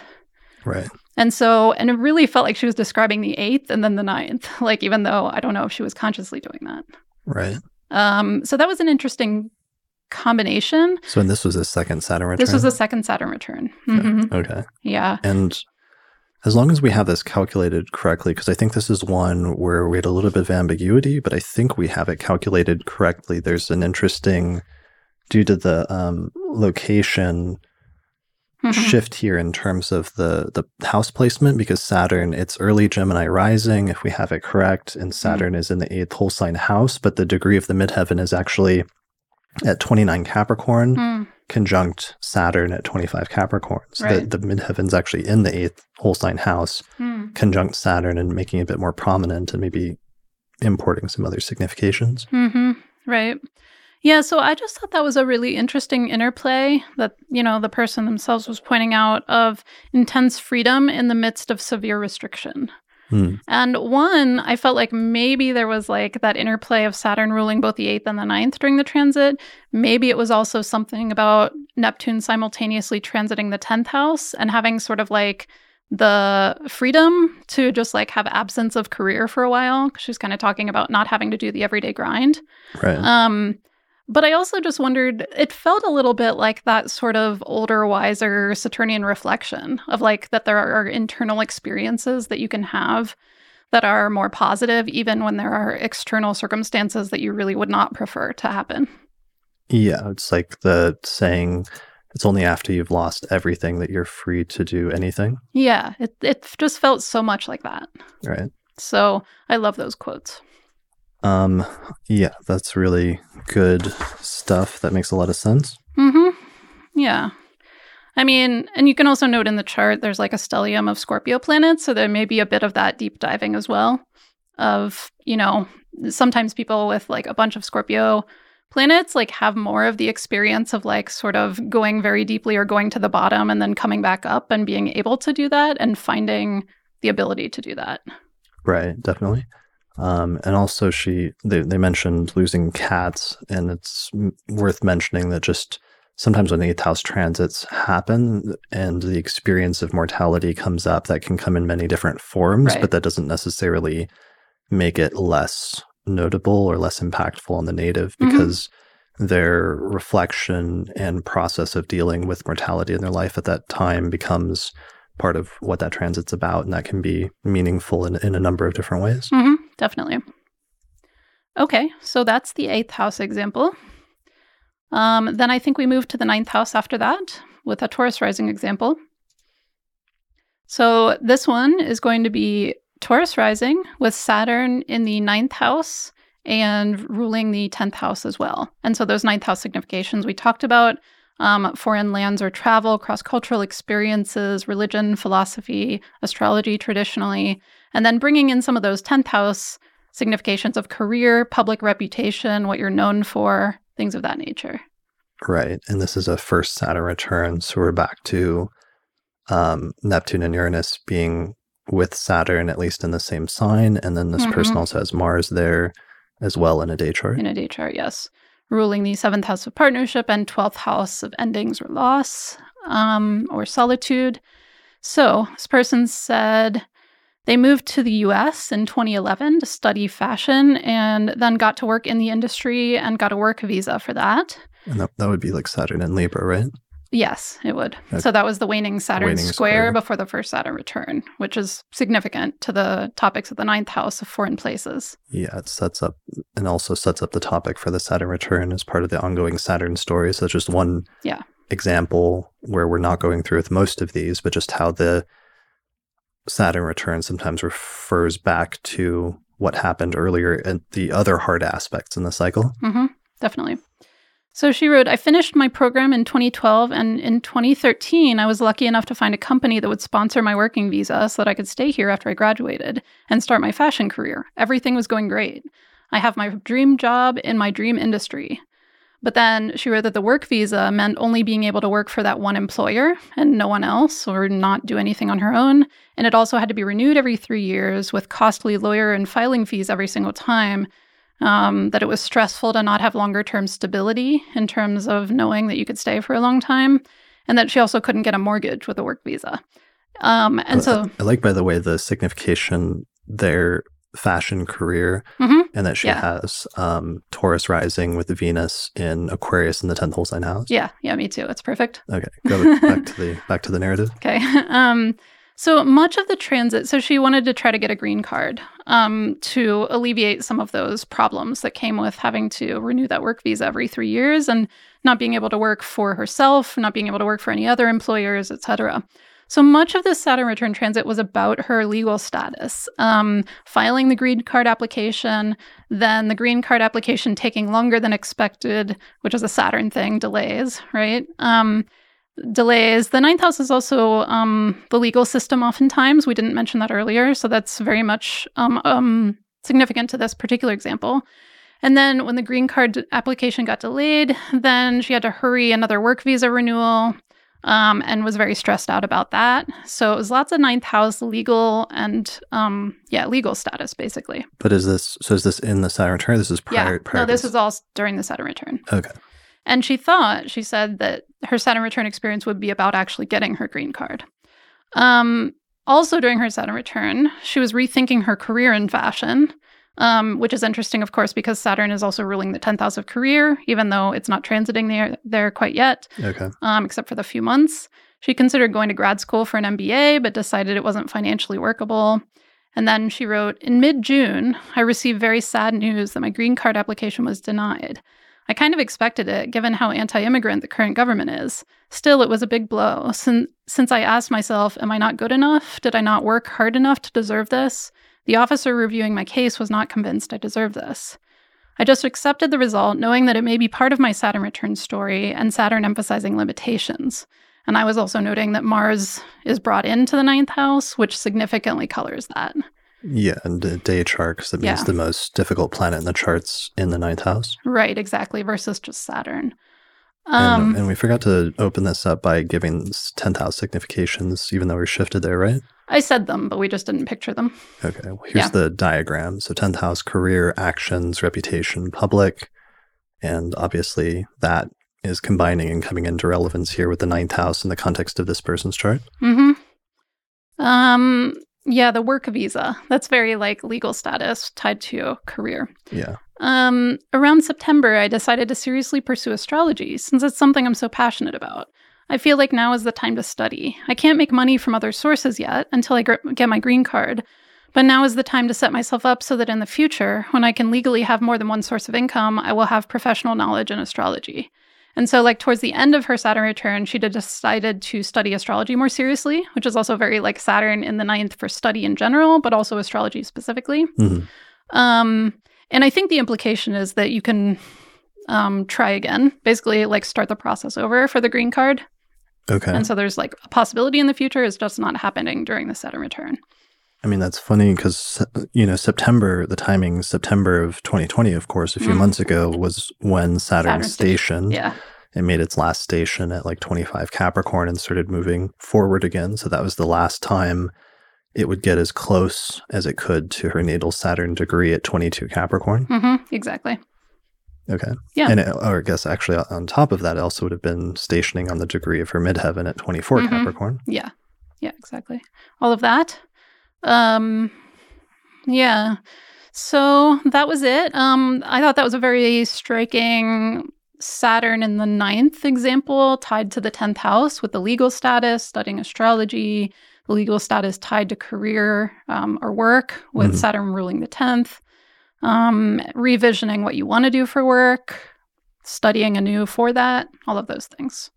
Yeah. Also, the natal Mars-Saturn conjunction in Capricorn in the 9th whole sign house, but also conjunct the degree of the midheaven, and having that would be like a very frustrating thing that's like taking a very long time and having like the gears of bureaucracy and how slowly they revolve, and then at the end of that to only get rejected, unnecessarily is a very like Saturn Mars type manifestation. Yeah, things going more slowly than you expect to come about, frustration of ambitions, things of that nature. Right. Yeah. Though it's important to note it hasn't been only that, because she was able to travel abroad to study and then get into her career line successfully early on. And so it's important to note that it wasn't only those pieces in this person's life experience. Definitely. Especially with the ascendant ruler in the 10th really strongly placed. So that is that example. And then we have 10th. So we're switching to 10th house, 11th house groupings. So we've already mentioned our 10th house significations of career, actions, reputation, and public, as opposed to the 4th house, which is private. The 11th house significations traditionally are things like friends, groups, alliances, and hopes or wishes for the future. So this is going to be an Aries rising chart for the next example. And Saturn placed in the 10th house. This is a day chart. Saturn in Capricorn in the 10th with Neptune and Uranus, also Mercury, Venus, and the Sun. So like huge stellium in the 10th house in Capricorn. So this one said during her Saturn return, she graduated from social work school and became a clinical practitioner. So career is just front and center during this Saturn return, as we would expect, with it in the 10th house of career and public reputation. Later, and of course, notably, if Saturn is transiting the 10th, it's right after Saturn transited the 9th of study. And so oftentimes that does happen where people have a Saturn return in the 10th. It's a culmination of what they've been already studying for the few years before that, which is the case here. Also, she said later in the Saturn return, she started sex therapy school. And I thought that was interesting because the Sun is also in Capricorn in the 10th, ruling the 5th house. And sexuality is one of the 5th house topics, placed in the 10th house of career. So she was starting to bring in, after she became licensed, she was also going to additionally study sex therapy to bring into her career with the ruler of the 5th in the 10th with her Saturn. Okay. Other things, she broke up with her partner of 5 years during her Saturn return. And Venus is the ruler of the 7th house of partnership, also placed in the 10th house with Saturn. So that's also going to be like when you get the ruler of the 7th, whether it's Venus or not, with Saturn, then during the Saturn return, it is often like a make or break. Like you bring it to the next level, like get engaged or something, or get married, or you find irreconcilable differences and separate. Yeah, the classic testing phase. Yeah. And let's mention the degrees really quickly because they may be relevant here. So it's like 20 Aries rising for those listening to the audio version, and Saturn is at 17 Capricorn, Venus is at 28 Capricorn, and the sun is at 29 Capricorn. Right. So there's a lot like close together at the end there, middle to the end of the degrees. Yeah. And that was most of it. The last thing was also I bought a house, and Jupiter natally is in Cancer in the 4th whole sign house opposite that Saturn stellium. And we did, as we've mentioned, have those eclipses bouncing back and forth during the Saturn transit between Cancer and Capricorn. So there was movement in the 4th house of home and family living situation, as well as the 10th house of career. And Jupiter is the most positive planet in a day chart. It's also exalted here in the 4th house. So she successfully got like a new living situation during this time. Nice. Yeah. That's pretty good. Okay. Well, that's a good example of, drawing in the rulers of the houses, having the ruler of the 5th and the 10th. Ruler of the 7th and the 10th as well. Ruler of the 7th of the 10th, and that becoming relevant in the Saturn return. And then also both the opposition of Saturn return opposing some of the 4th house planets, but also the eclipses and having growth in that area with the most positive benefic there. Definitely. So that's our 10th house example. Okay. And that's our 10th house example, right? Yeah. Okay. So let's transition into talking about the 11th house. So here's our diagram for the 11th house, which is friends, groups, alliances, and hopes. And then when Capricorn is on the cusp of the 11th house, that means Aquarius and Saturn rules the 12th house as well, which is things like enemies, sickness, loss, seclusion, as well as presumably some more positive things. Yeah, positive solitude. And okay, solitude, that's a good one. Sometimes solitary spiritual practices, if it's really positive 12th house. Gotcha. All right, so let's go to our 11th house example. Okay. Which is it this one? Yeah. It's got a little bit of Capricorn in this chart. Right. So there's a Pisces rising chart with the sun just above the ascendant by a couple degrees. This should be a day chart with Saturn in Capricorn in the 11th house, along with Uranus, Neptune, Mars, Venus, and the moon. That's quite a stellium there. Yeah, it's like somebody sneezed on like that part of the chart, and there's like a bunch of Capricorn that's all like in that quadrant. That is not a positive explanation for that. All right, what is your analogy for the stellium? I say that as somebody who has a similar looking Scorpio stellium, where it looks like somebody sneezed on the top part of my chart in the 10th house. True. To be fair. Yes. What's your I was going to say a beautiful painting where someone lovingly spent a lot of extra attention right there in that little quadrant. Right. I mean, that's very similar to what I was saying. Totally. Okay. So the 11th house. Okay. So let me see the description here. Okay. This person wrote, I don't have an exciting story, but I'm just now realizing that the partner I met during this time period directly contributed to significantly isolating me from social life. A year and a half before COVID, I started the most isolated period of my life up to this point, and basically had almost zero social life. I've also let go of a lot of past relationships during this time. Really looking forward to that constricted energy opening up.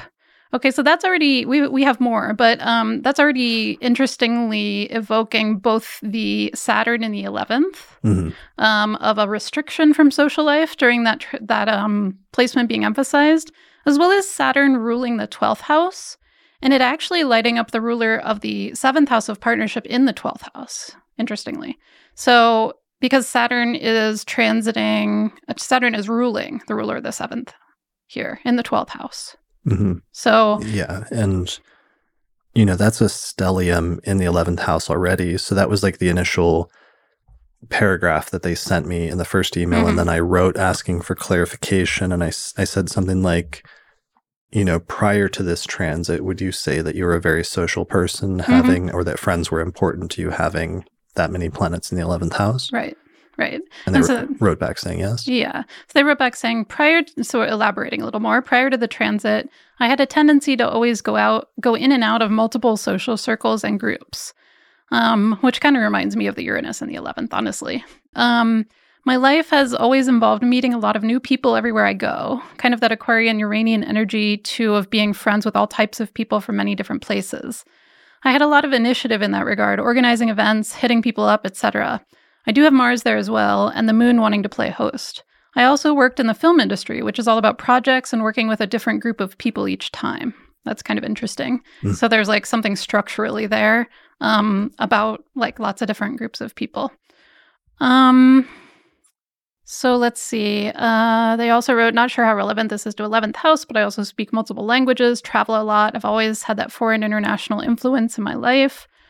During this transit, it's like all of that suddenly came to a standstill, like how we currently have no social life and opportunities to mingle with different people or to travel because of COVID.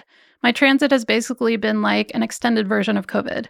I became a completely different person, or rather, started living a completely different, in parentheses, isolated lifestyle.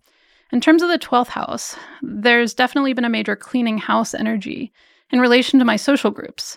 I have a feeling that going forward, my social circles will be entirely new and not the same ones I had before.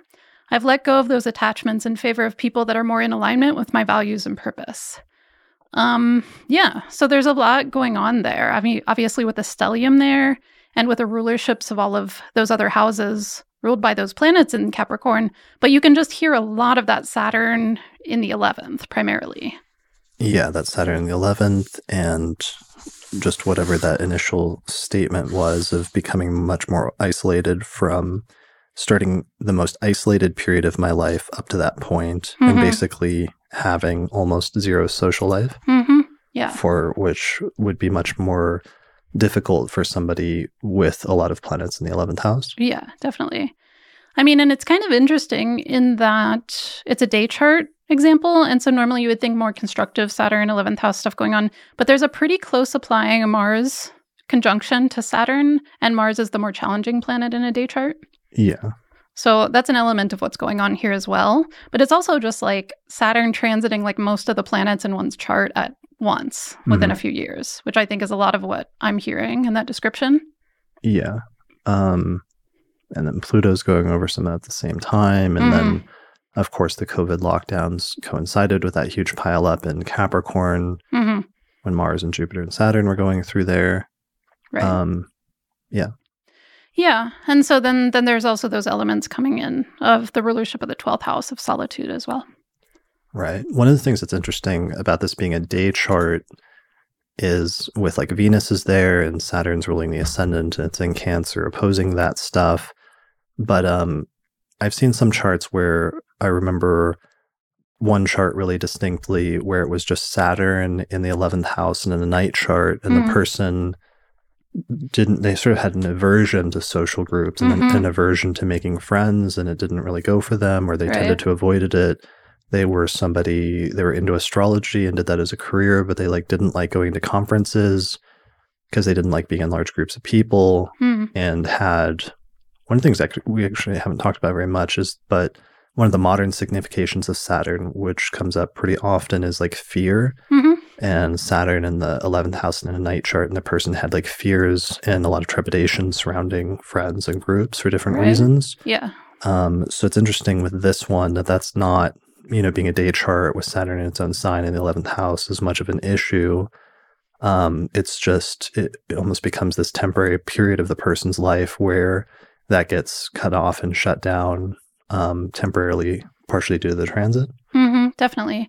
And there was another piece that was more long-term. They were evoking, like, in the future, I have a feeling I'll probably be friends with different people than I have in the past, and, like, sort of reevaluating one's friendships or friend groups and maybe leaving some behind, which is a pretty common Saturn return in the 11th I've seen. Right. Yeah, the sort of the natural ending of some friendships sometimes. And then, sometimes when it's more of a struggle with Saturn in the 11th, it's like the Saturn return period becomes about, like in more of what you were just talking about with the different example, of having like a push to like figure this out. Like, how can I be in community? How can I have friendships or go to like group events, even if it's really not comfortable for me. Right. So that can be another Saturn return in the 11th experience. Yeah. And then I like that they also used the word letting go, which is a good common Saturn transit and especially Saturn return theme of letting go of something. And they said, I've let go of a lot of past relationships during this time. Right, exactly. Yeah, so that's pretty good. All right, so that is our 11th house example that we wanted to do, right? Yeah. Okay. And then I think we had a couple left from the plethora of 12th house ones earlier on that we left for the end, which I believe are slides 18 and 19, if you want to go back to that. And let me find those as well. Okay. What are the placements? So the first one should be... Is this it? Yeah, that one. Okay. Let me just grab that story again real quick. So this is going to be... So we're kind of coming back full circle, almost full circle at this point. We mentioned a few of the 12th house ones at the very beginning because it was crossing over with the first house examples. And now we have a couple at the end here of more Aquarius rising, where Saturn is ruling the first, but placed in the 12th house in Capricorn. So this first one, she wrote at the beginning of her Saturn return, lots of things needed to change in my life, but I just continued to run around in circles, unable to break free from the relationship I needed to break free from, or from vicious cycle of procrastination and self-destructive habits. For example, I was a smoker and wanted to quit, but just couldn't. I developed severe anxiety as well. I was lost, confused, unhappy with myself and my life. My self-esteem reached an all-time low. I was never a believer or spiritual person, but yoga had started to become a big part of my life. So this starts to bring in the bodily habits and also the sort of solitude spiritual practice of the 12th.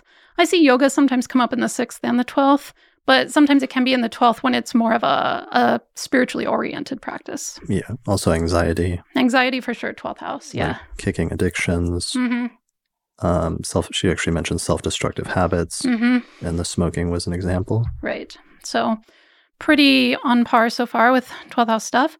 I started going to psychotherapy and continued to go through the whole of 2018. It was a time of digging deep in my subconscious, my childhood wounding, I lost my father at age 12, etc. I craved loneliness and alone time a lot, which is a quote I know you liked and pulled out there. Yeah, that was like one of my favorite quotes that was sent in this entire series of emails that we received, of like 100 emails, was... What was it again? Was that it? It was just like it was a very brief sentence. It was just... I craved loneliness and alone time a lot. Yeah, I craved loneliness and alone time a lot. And that's such a great 12th house signification that you don't expect. And that's very hard to articulate when you're standing outside of it. But then all of a sudden, when you're inside of a heavy 12th house transit, you suddenly understand what that means. Whether it's, a major Saturn transit like this, or whether it's like a 12th house perfection or other things like that. But just sometimes it can be forced on the person. Like sometimes it's like compulsory, but other times there can be a deep desire that comes from within the person to go within and to pull back. Definitely. Yeah. She wrote, I tried to change a lot of things, but I could not let go of that relationship, even though it was ruining my mental health. I could not let go of cigarettes, procrastination, and bad habits like that. I entered a PhD program, and I was becoming more and more drawn to spiritual stuff, yoga, meditation, Zen Buddhism. So again, there's a bunch of 12th house sort of spiritual practice, positive solitude pieces there. But also some of the self-undoing and struggling with that. Then she wrote she was hospitalized for a month and unexpectedly diagnosed with multiple sclerosis after developing some very weird symptoms over a period of time. And again, that's the 12th house, sort of less positive, signification of like chronic illness. She wrote, in the hospital, but she had some positive experiences nonetheless. In the hospital, I experienced epiphany. I felt free from my own shit. I did not smoke not a single puff from the 20th of June 2019. I started to love myself and care for myself, my body, and my health. I became very disciplined. Took some time off from PhD studies and from the world, essentially. Soon, the whole world took time off, so it was very easy for me to isolate, contemplate, reflect, and dedicate myself to changing my life. I've gained clarity, confidence, vision, purpose. I found myself again. I also found astrology in the period following my diagnoses. Spirituality became a huge focus in my life.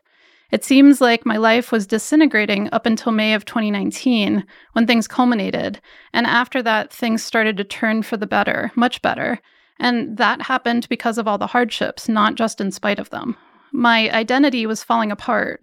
Everything was falling apart until I was left with a blank slate to start all over.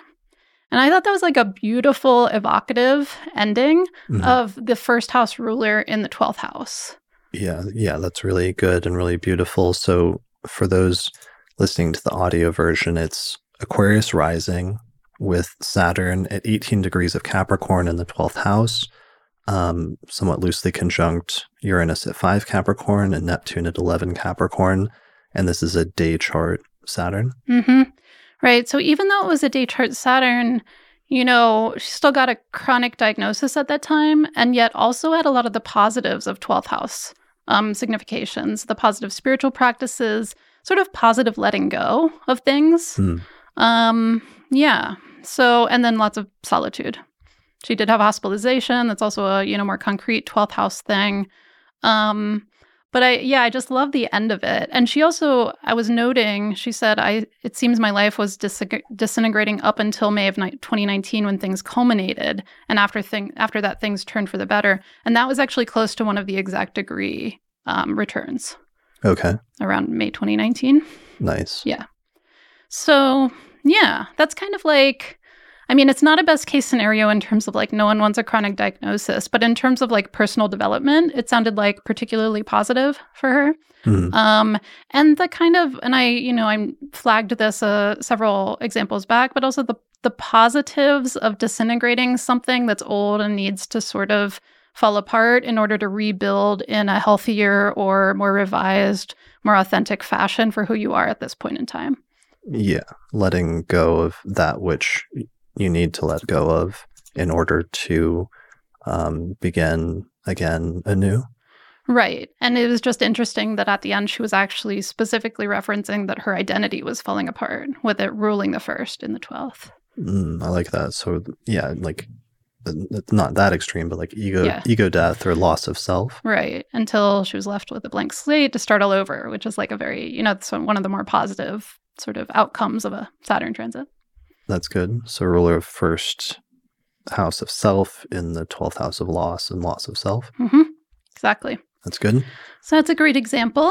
Thank you for contributing. Yeah, thanks a lot for that. That also brings up one of the other things it emphasizes how sometimes, that you have that axis of the 12th and the 6th and the differentiation between the two, where based on the planetary joys scheme, I tend to associate, there's two distinctions. One of them is like 6th house as more short-term injuries, and 6th house and 12th house is more long-term chronic ailments.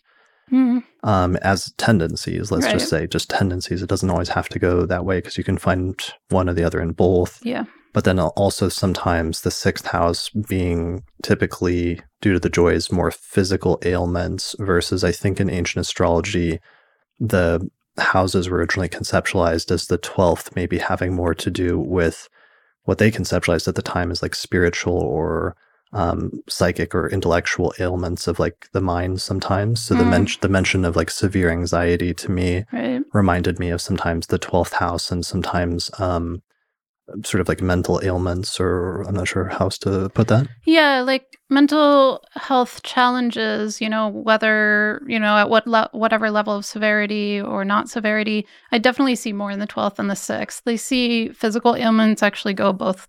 And you can see she had both in the 12th. Right. Yeah. Yeah. But yeah, definitely the anxiety. That's a 12th house thing. Okay. And we have one last one. Oh, yeah. So we had one more to end the 12th house with. Yes. So this is going to be another Aquarius rising, Saturn in the 12th in Capricorn. This is a second Saturn return, so no co-presence of Uranus and Neptune. This actually is Saturn in the 12th in between both benefics. Jupiter is earlier in Capricorn and Venus is slightly after Saturn and in a day chart. So this is like a fairly positive looking 12th house, just at the outset without hearing anything. And this is kind of a quick and fun example. This person wrote, after years of intense involvement with a horse barn, this last January when my Saturn return went exact, something flipped and I just couldn't stand being there anymore. Then I read that traditionally the 12th house rules large animals. Strange but true. And that's, possibly the most fun 12th house Saturn return example I've ever heard of. Yeah, although she experienced it as just like, I have to get away from this. I don't want to be here anymore. Absolutely. And it's funny because this is, she has the benefics there. So it was something she, I guess, had enjoyed up until that point. Right. But then also we have Mars opposing natally in a day chart pretty close to the degree. Like Mars is at 17 True. Cancer in the 6th, opposing Saturn at 16 Capricorn in the 12th.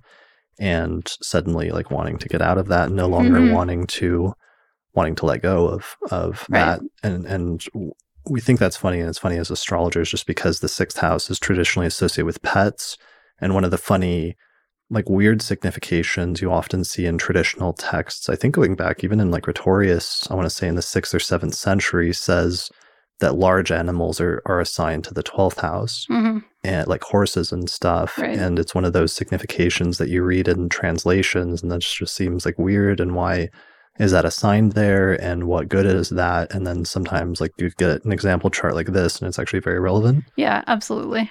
Yeah, and this isn't the first I've seen of that kind of example. Yeah, and I thought it was a great example for both of those reasons, that, with Saturn in a day chart with both the benefics and the 12th, this was something that she said after years of intense involvement there. And so this was an area of life that she had committed a lot of time and energy towards, and that was like a positive for a while, for a long time for her. But then there is, the next cycle, and even things that have been positive or you've invested a lot into, sometimes you feel differently when the Saturn return comes around. And so, yes, thus leaving the horse barn. Right. Which I love it. applies to other areas because sometimes that happens in like all of the different areas. There are sometimes, because it's the ending of the cycle, you find yourself, and sometimes people don't anticipate it. They just like get to the Saturn return, and then all of a sudden there's something that they'd always taken for granted that suddenly either they want to leave and end, or that leaves them and ends for some reason. And sometimes if it's like Saturn in the 7th, that can be a relationship, or Saturn in the 10th, it can be a career, or Saturn in the 4th, it can be a living situation. But then suddenly you find yourself there, sometimes yourself intentionally wanting to leave that thing. Right. And get out of the horse barn, so to speak.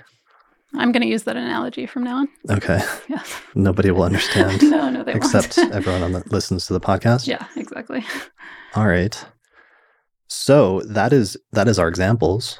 So we've done it. We've somehow gone through all 12 houses. All of them. All right. Let's quickly transition into what, for some bizarre reason, we were going to mention, like the Saturn and Aquarius stuff we were looking forward to. And we were going to mention other resources. Right. So let's transition. Saturn in Aquarius. The age of Saturn in Aquarius is about to begin. Right. We can agree on that. The age of Saturn in Aquarius. Yeah. When is it starting? So the Saturn return in Aquarius actually started already as of March 21st, 2020. It dipped in for a few months there from late March until July 1st of this year. So there was a little preview, and technically, in the way that we approach Saturn returns, that means that everyone with Saturn in Aquarius natally, your Saturn return has already started upon that ingress.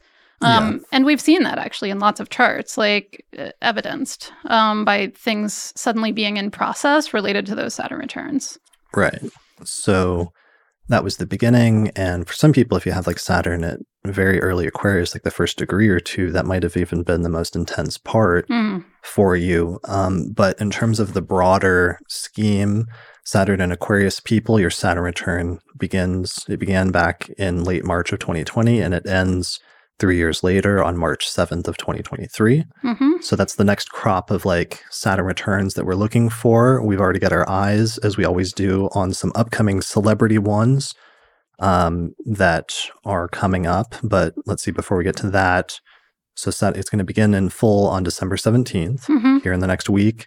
One of the things that's nice for this phase of it is in the spring, like earlier this year in 2020, it kind of sucked that Mars went into Aquarius at the same time. So it's kind of a rough beginning. Definitely. For many of the people with Saturn in Aquarius. Luckily, the good news is that Jupiter is going to move into Aquarius this month in December of 2020, and it's going to spend most of the first year of Saturn fully in Aquarius going through that sign.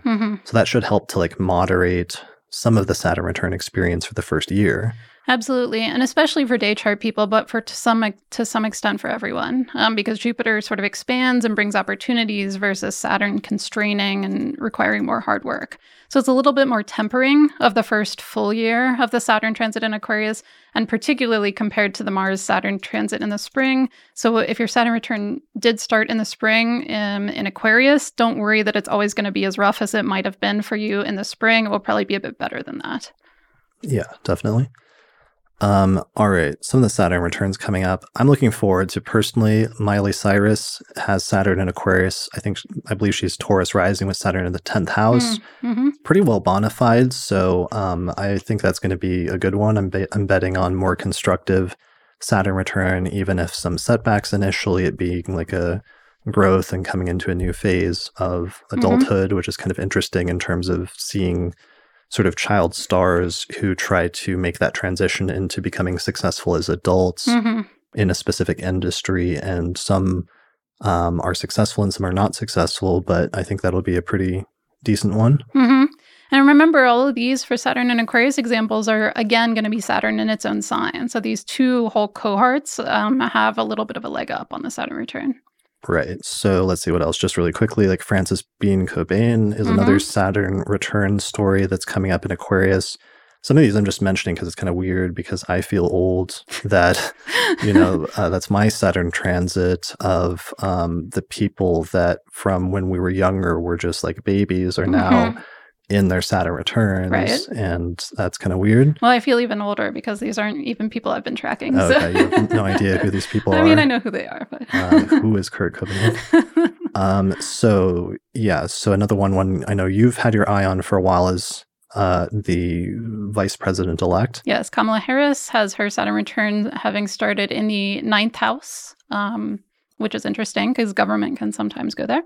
Well, and then politics. We have an interesting trade-off because it means the person who's about to be the vice president starting in January is having their Saturn return start. And then the outgoing vice president, Mike Pence, had Saturn, and I believe in early Capricorn. Yeah. So his Saturn return is just ending as he's leaving office. Right. So that's kind of an interesting trade-off. Yeah. The beginnings and endings, again, coming back to Saturn significations. Yeah.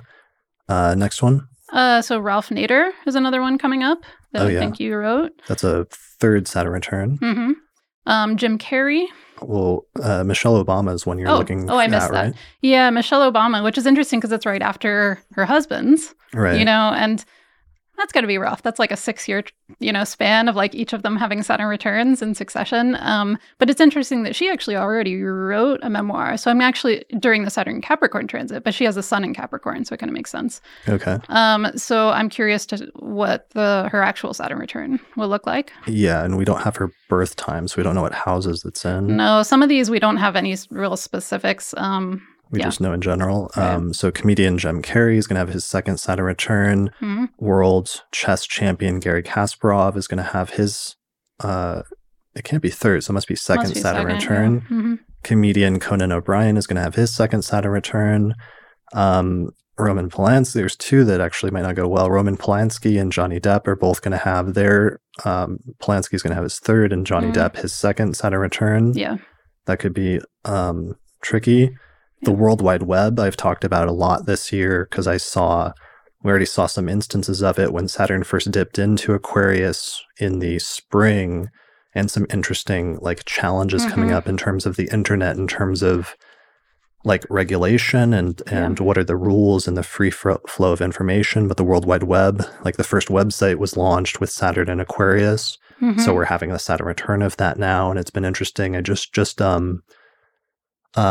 recently, like, because like Google, for example, or YouTube has banned some videos having to do with like COVID denialism, and now I think recently banned videos that are like disputing the election and stuff like that. And it's interesting seeing companies on the internet putting rules and restrictions like that, and then there's sometimes reactions to that with people going to different platforms, and it'll be interesting to see that play out over the course of the next 3 years. Right. With Aquarius kind of, being the Saturn ruled air sign about like social systems and how we navigate those. Yeah, exactly.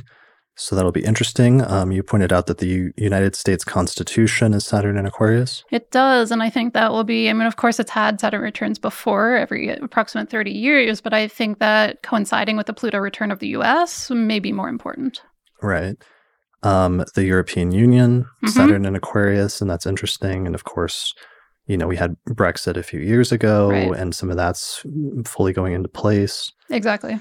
Yeah. Yeah, like during Saturn and Aquarius will be going fully into place. Okay. And then one of the ones that you had followed this year that was sad was Ruth Bader Ginsburg had Saturn and Aquarius. And that's one of those instances where you could see it starting already. And sometimes with people's third Saturn returns, people are in their late 80s at that point. So no matter where it's placed in the chart, that can, the limits of physical, manifestation can sometimes weigh on the human body at that point. Right. So in other words, a physical decline for some people. Yeah, there was like Ram Dass had Saturn, Cancer rising with Saturn in the 7th house and ruling the 8th house. And he passed away very close to his exact Saturn return in Capricorn. I didn't use him as an example here, but was one like that, sort of similar. Right. All right, we've done it. We've made it to the end of this. Our Saturn returns in Capricorn retrospective. We'll return again like we did. We did our last one exactly 3 years ago in December of 2017. Wow. So with any luck, we'll be back in 3 years to check in with the Saturn and Aquarius people, the Saturn and Aquarius folks, and see how this 3-year period treated them. So take your notes over the next 3 years and document it, and good luck, and let us know, at the end of that, how things go, and perhaps we'll feature you on the show if we make it back here to do this again. In 3 years. Thanks to all of the people who sent in examples. That was great. We appreciate you. Sorry we didn't get back to everybody. I wasn't even able to respond to everybody that we ended up using. So I hope everybody sees this. Feel free to comment below if your story was used, if you want to expand on it in any way. And thanks to everyone who wrote in just in general. Further resources for study. So there's Leisa and I did an old blog that, like I mentioned, called SaturnReturnStories.com. Still a bunch of good articles and news and other information and like informational things there about how to calculate your Saturn return start and end dates for different signs, as well as a long article for interpreting Saturn returns. And tips for going through your Saturn return, particularly your first. Yeah, you have a lecture on Saturn returns and sect that has lots of good example charts and goes into interpretive principles surrounding that.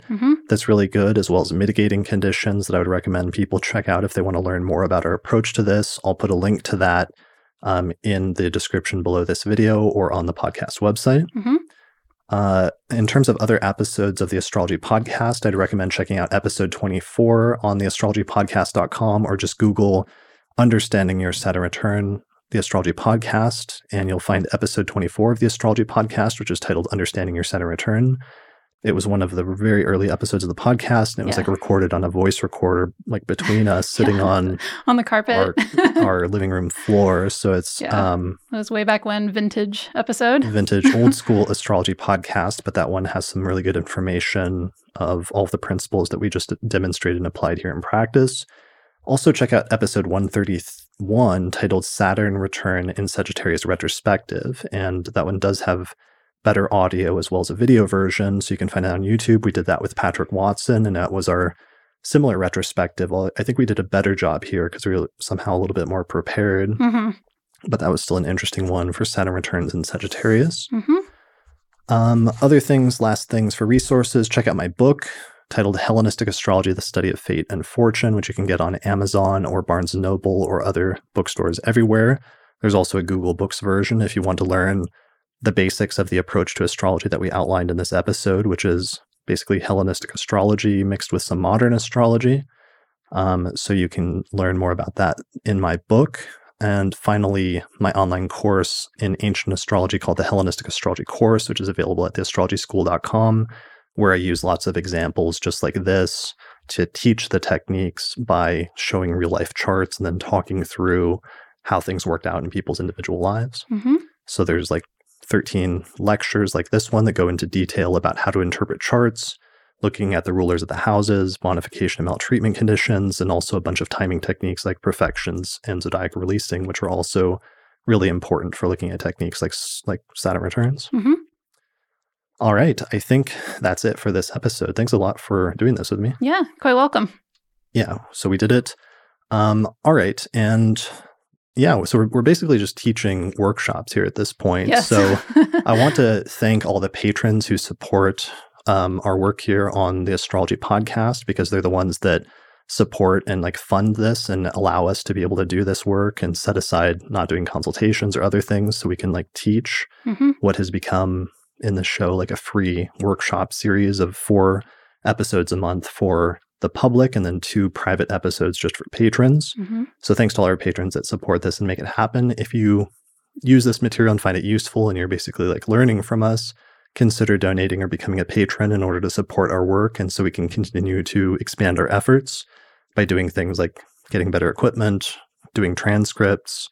Last month, I hired somebody to make a sign language version of one of my videos. Oh yeah, that was so cool. trying to make things more accessible to everybody, including foreign language translations. So consider signing up for that on our page on Patreon. And I think that's it. I think that's it. Any final thoughts? No. No. Good wishes to all the people going into their Saturn returns, whether first, second, or third in Aquarius.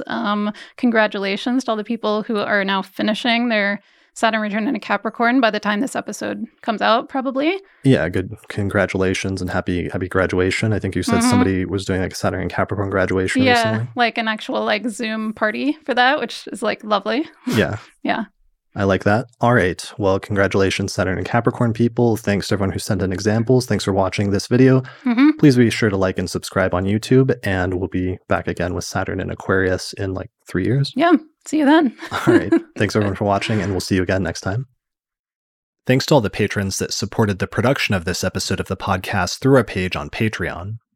In particular, thanks to the patrons on our producers tier, including Nate Craddock, Marin Altman, Thomas Miller, Catherine Conroy, Michelle Marilot, Christy Moe, Ariana Amor, Mandy Ray, Angelique Nambo, and Sumo Kopic. For more information about how to become a patron or have your name listed in the credits, please visit patreon.com/astrologypodcast. Thanks also to our sponsors, including the Northwest Astrological Conference, which is happening online May 27th through the 31st, 2021. For more information about that, visit norwac.net, as well as the Isar Astrology Conference, which is happening August 18th through the 22nd, 2021. For more information, visit isar2020.org. The Honeycomb Collective Personal Astrological Almanac, which is available at honeycomb.co. The Portland School of Astrology, which you can find out more information about at portlandastrology.org. The AstroGold Astrology app, available at astrogold.io. And finally, SolarFire Astrology software, which is available at alabe.com, and you can get a 15% discount on it by using the promo code AP15.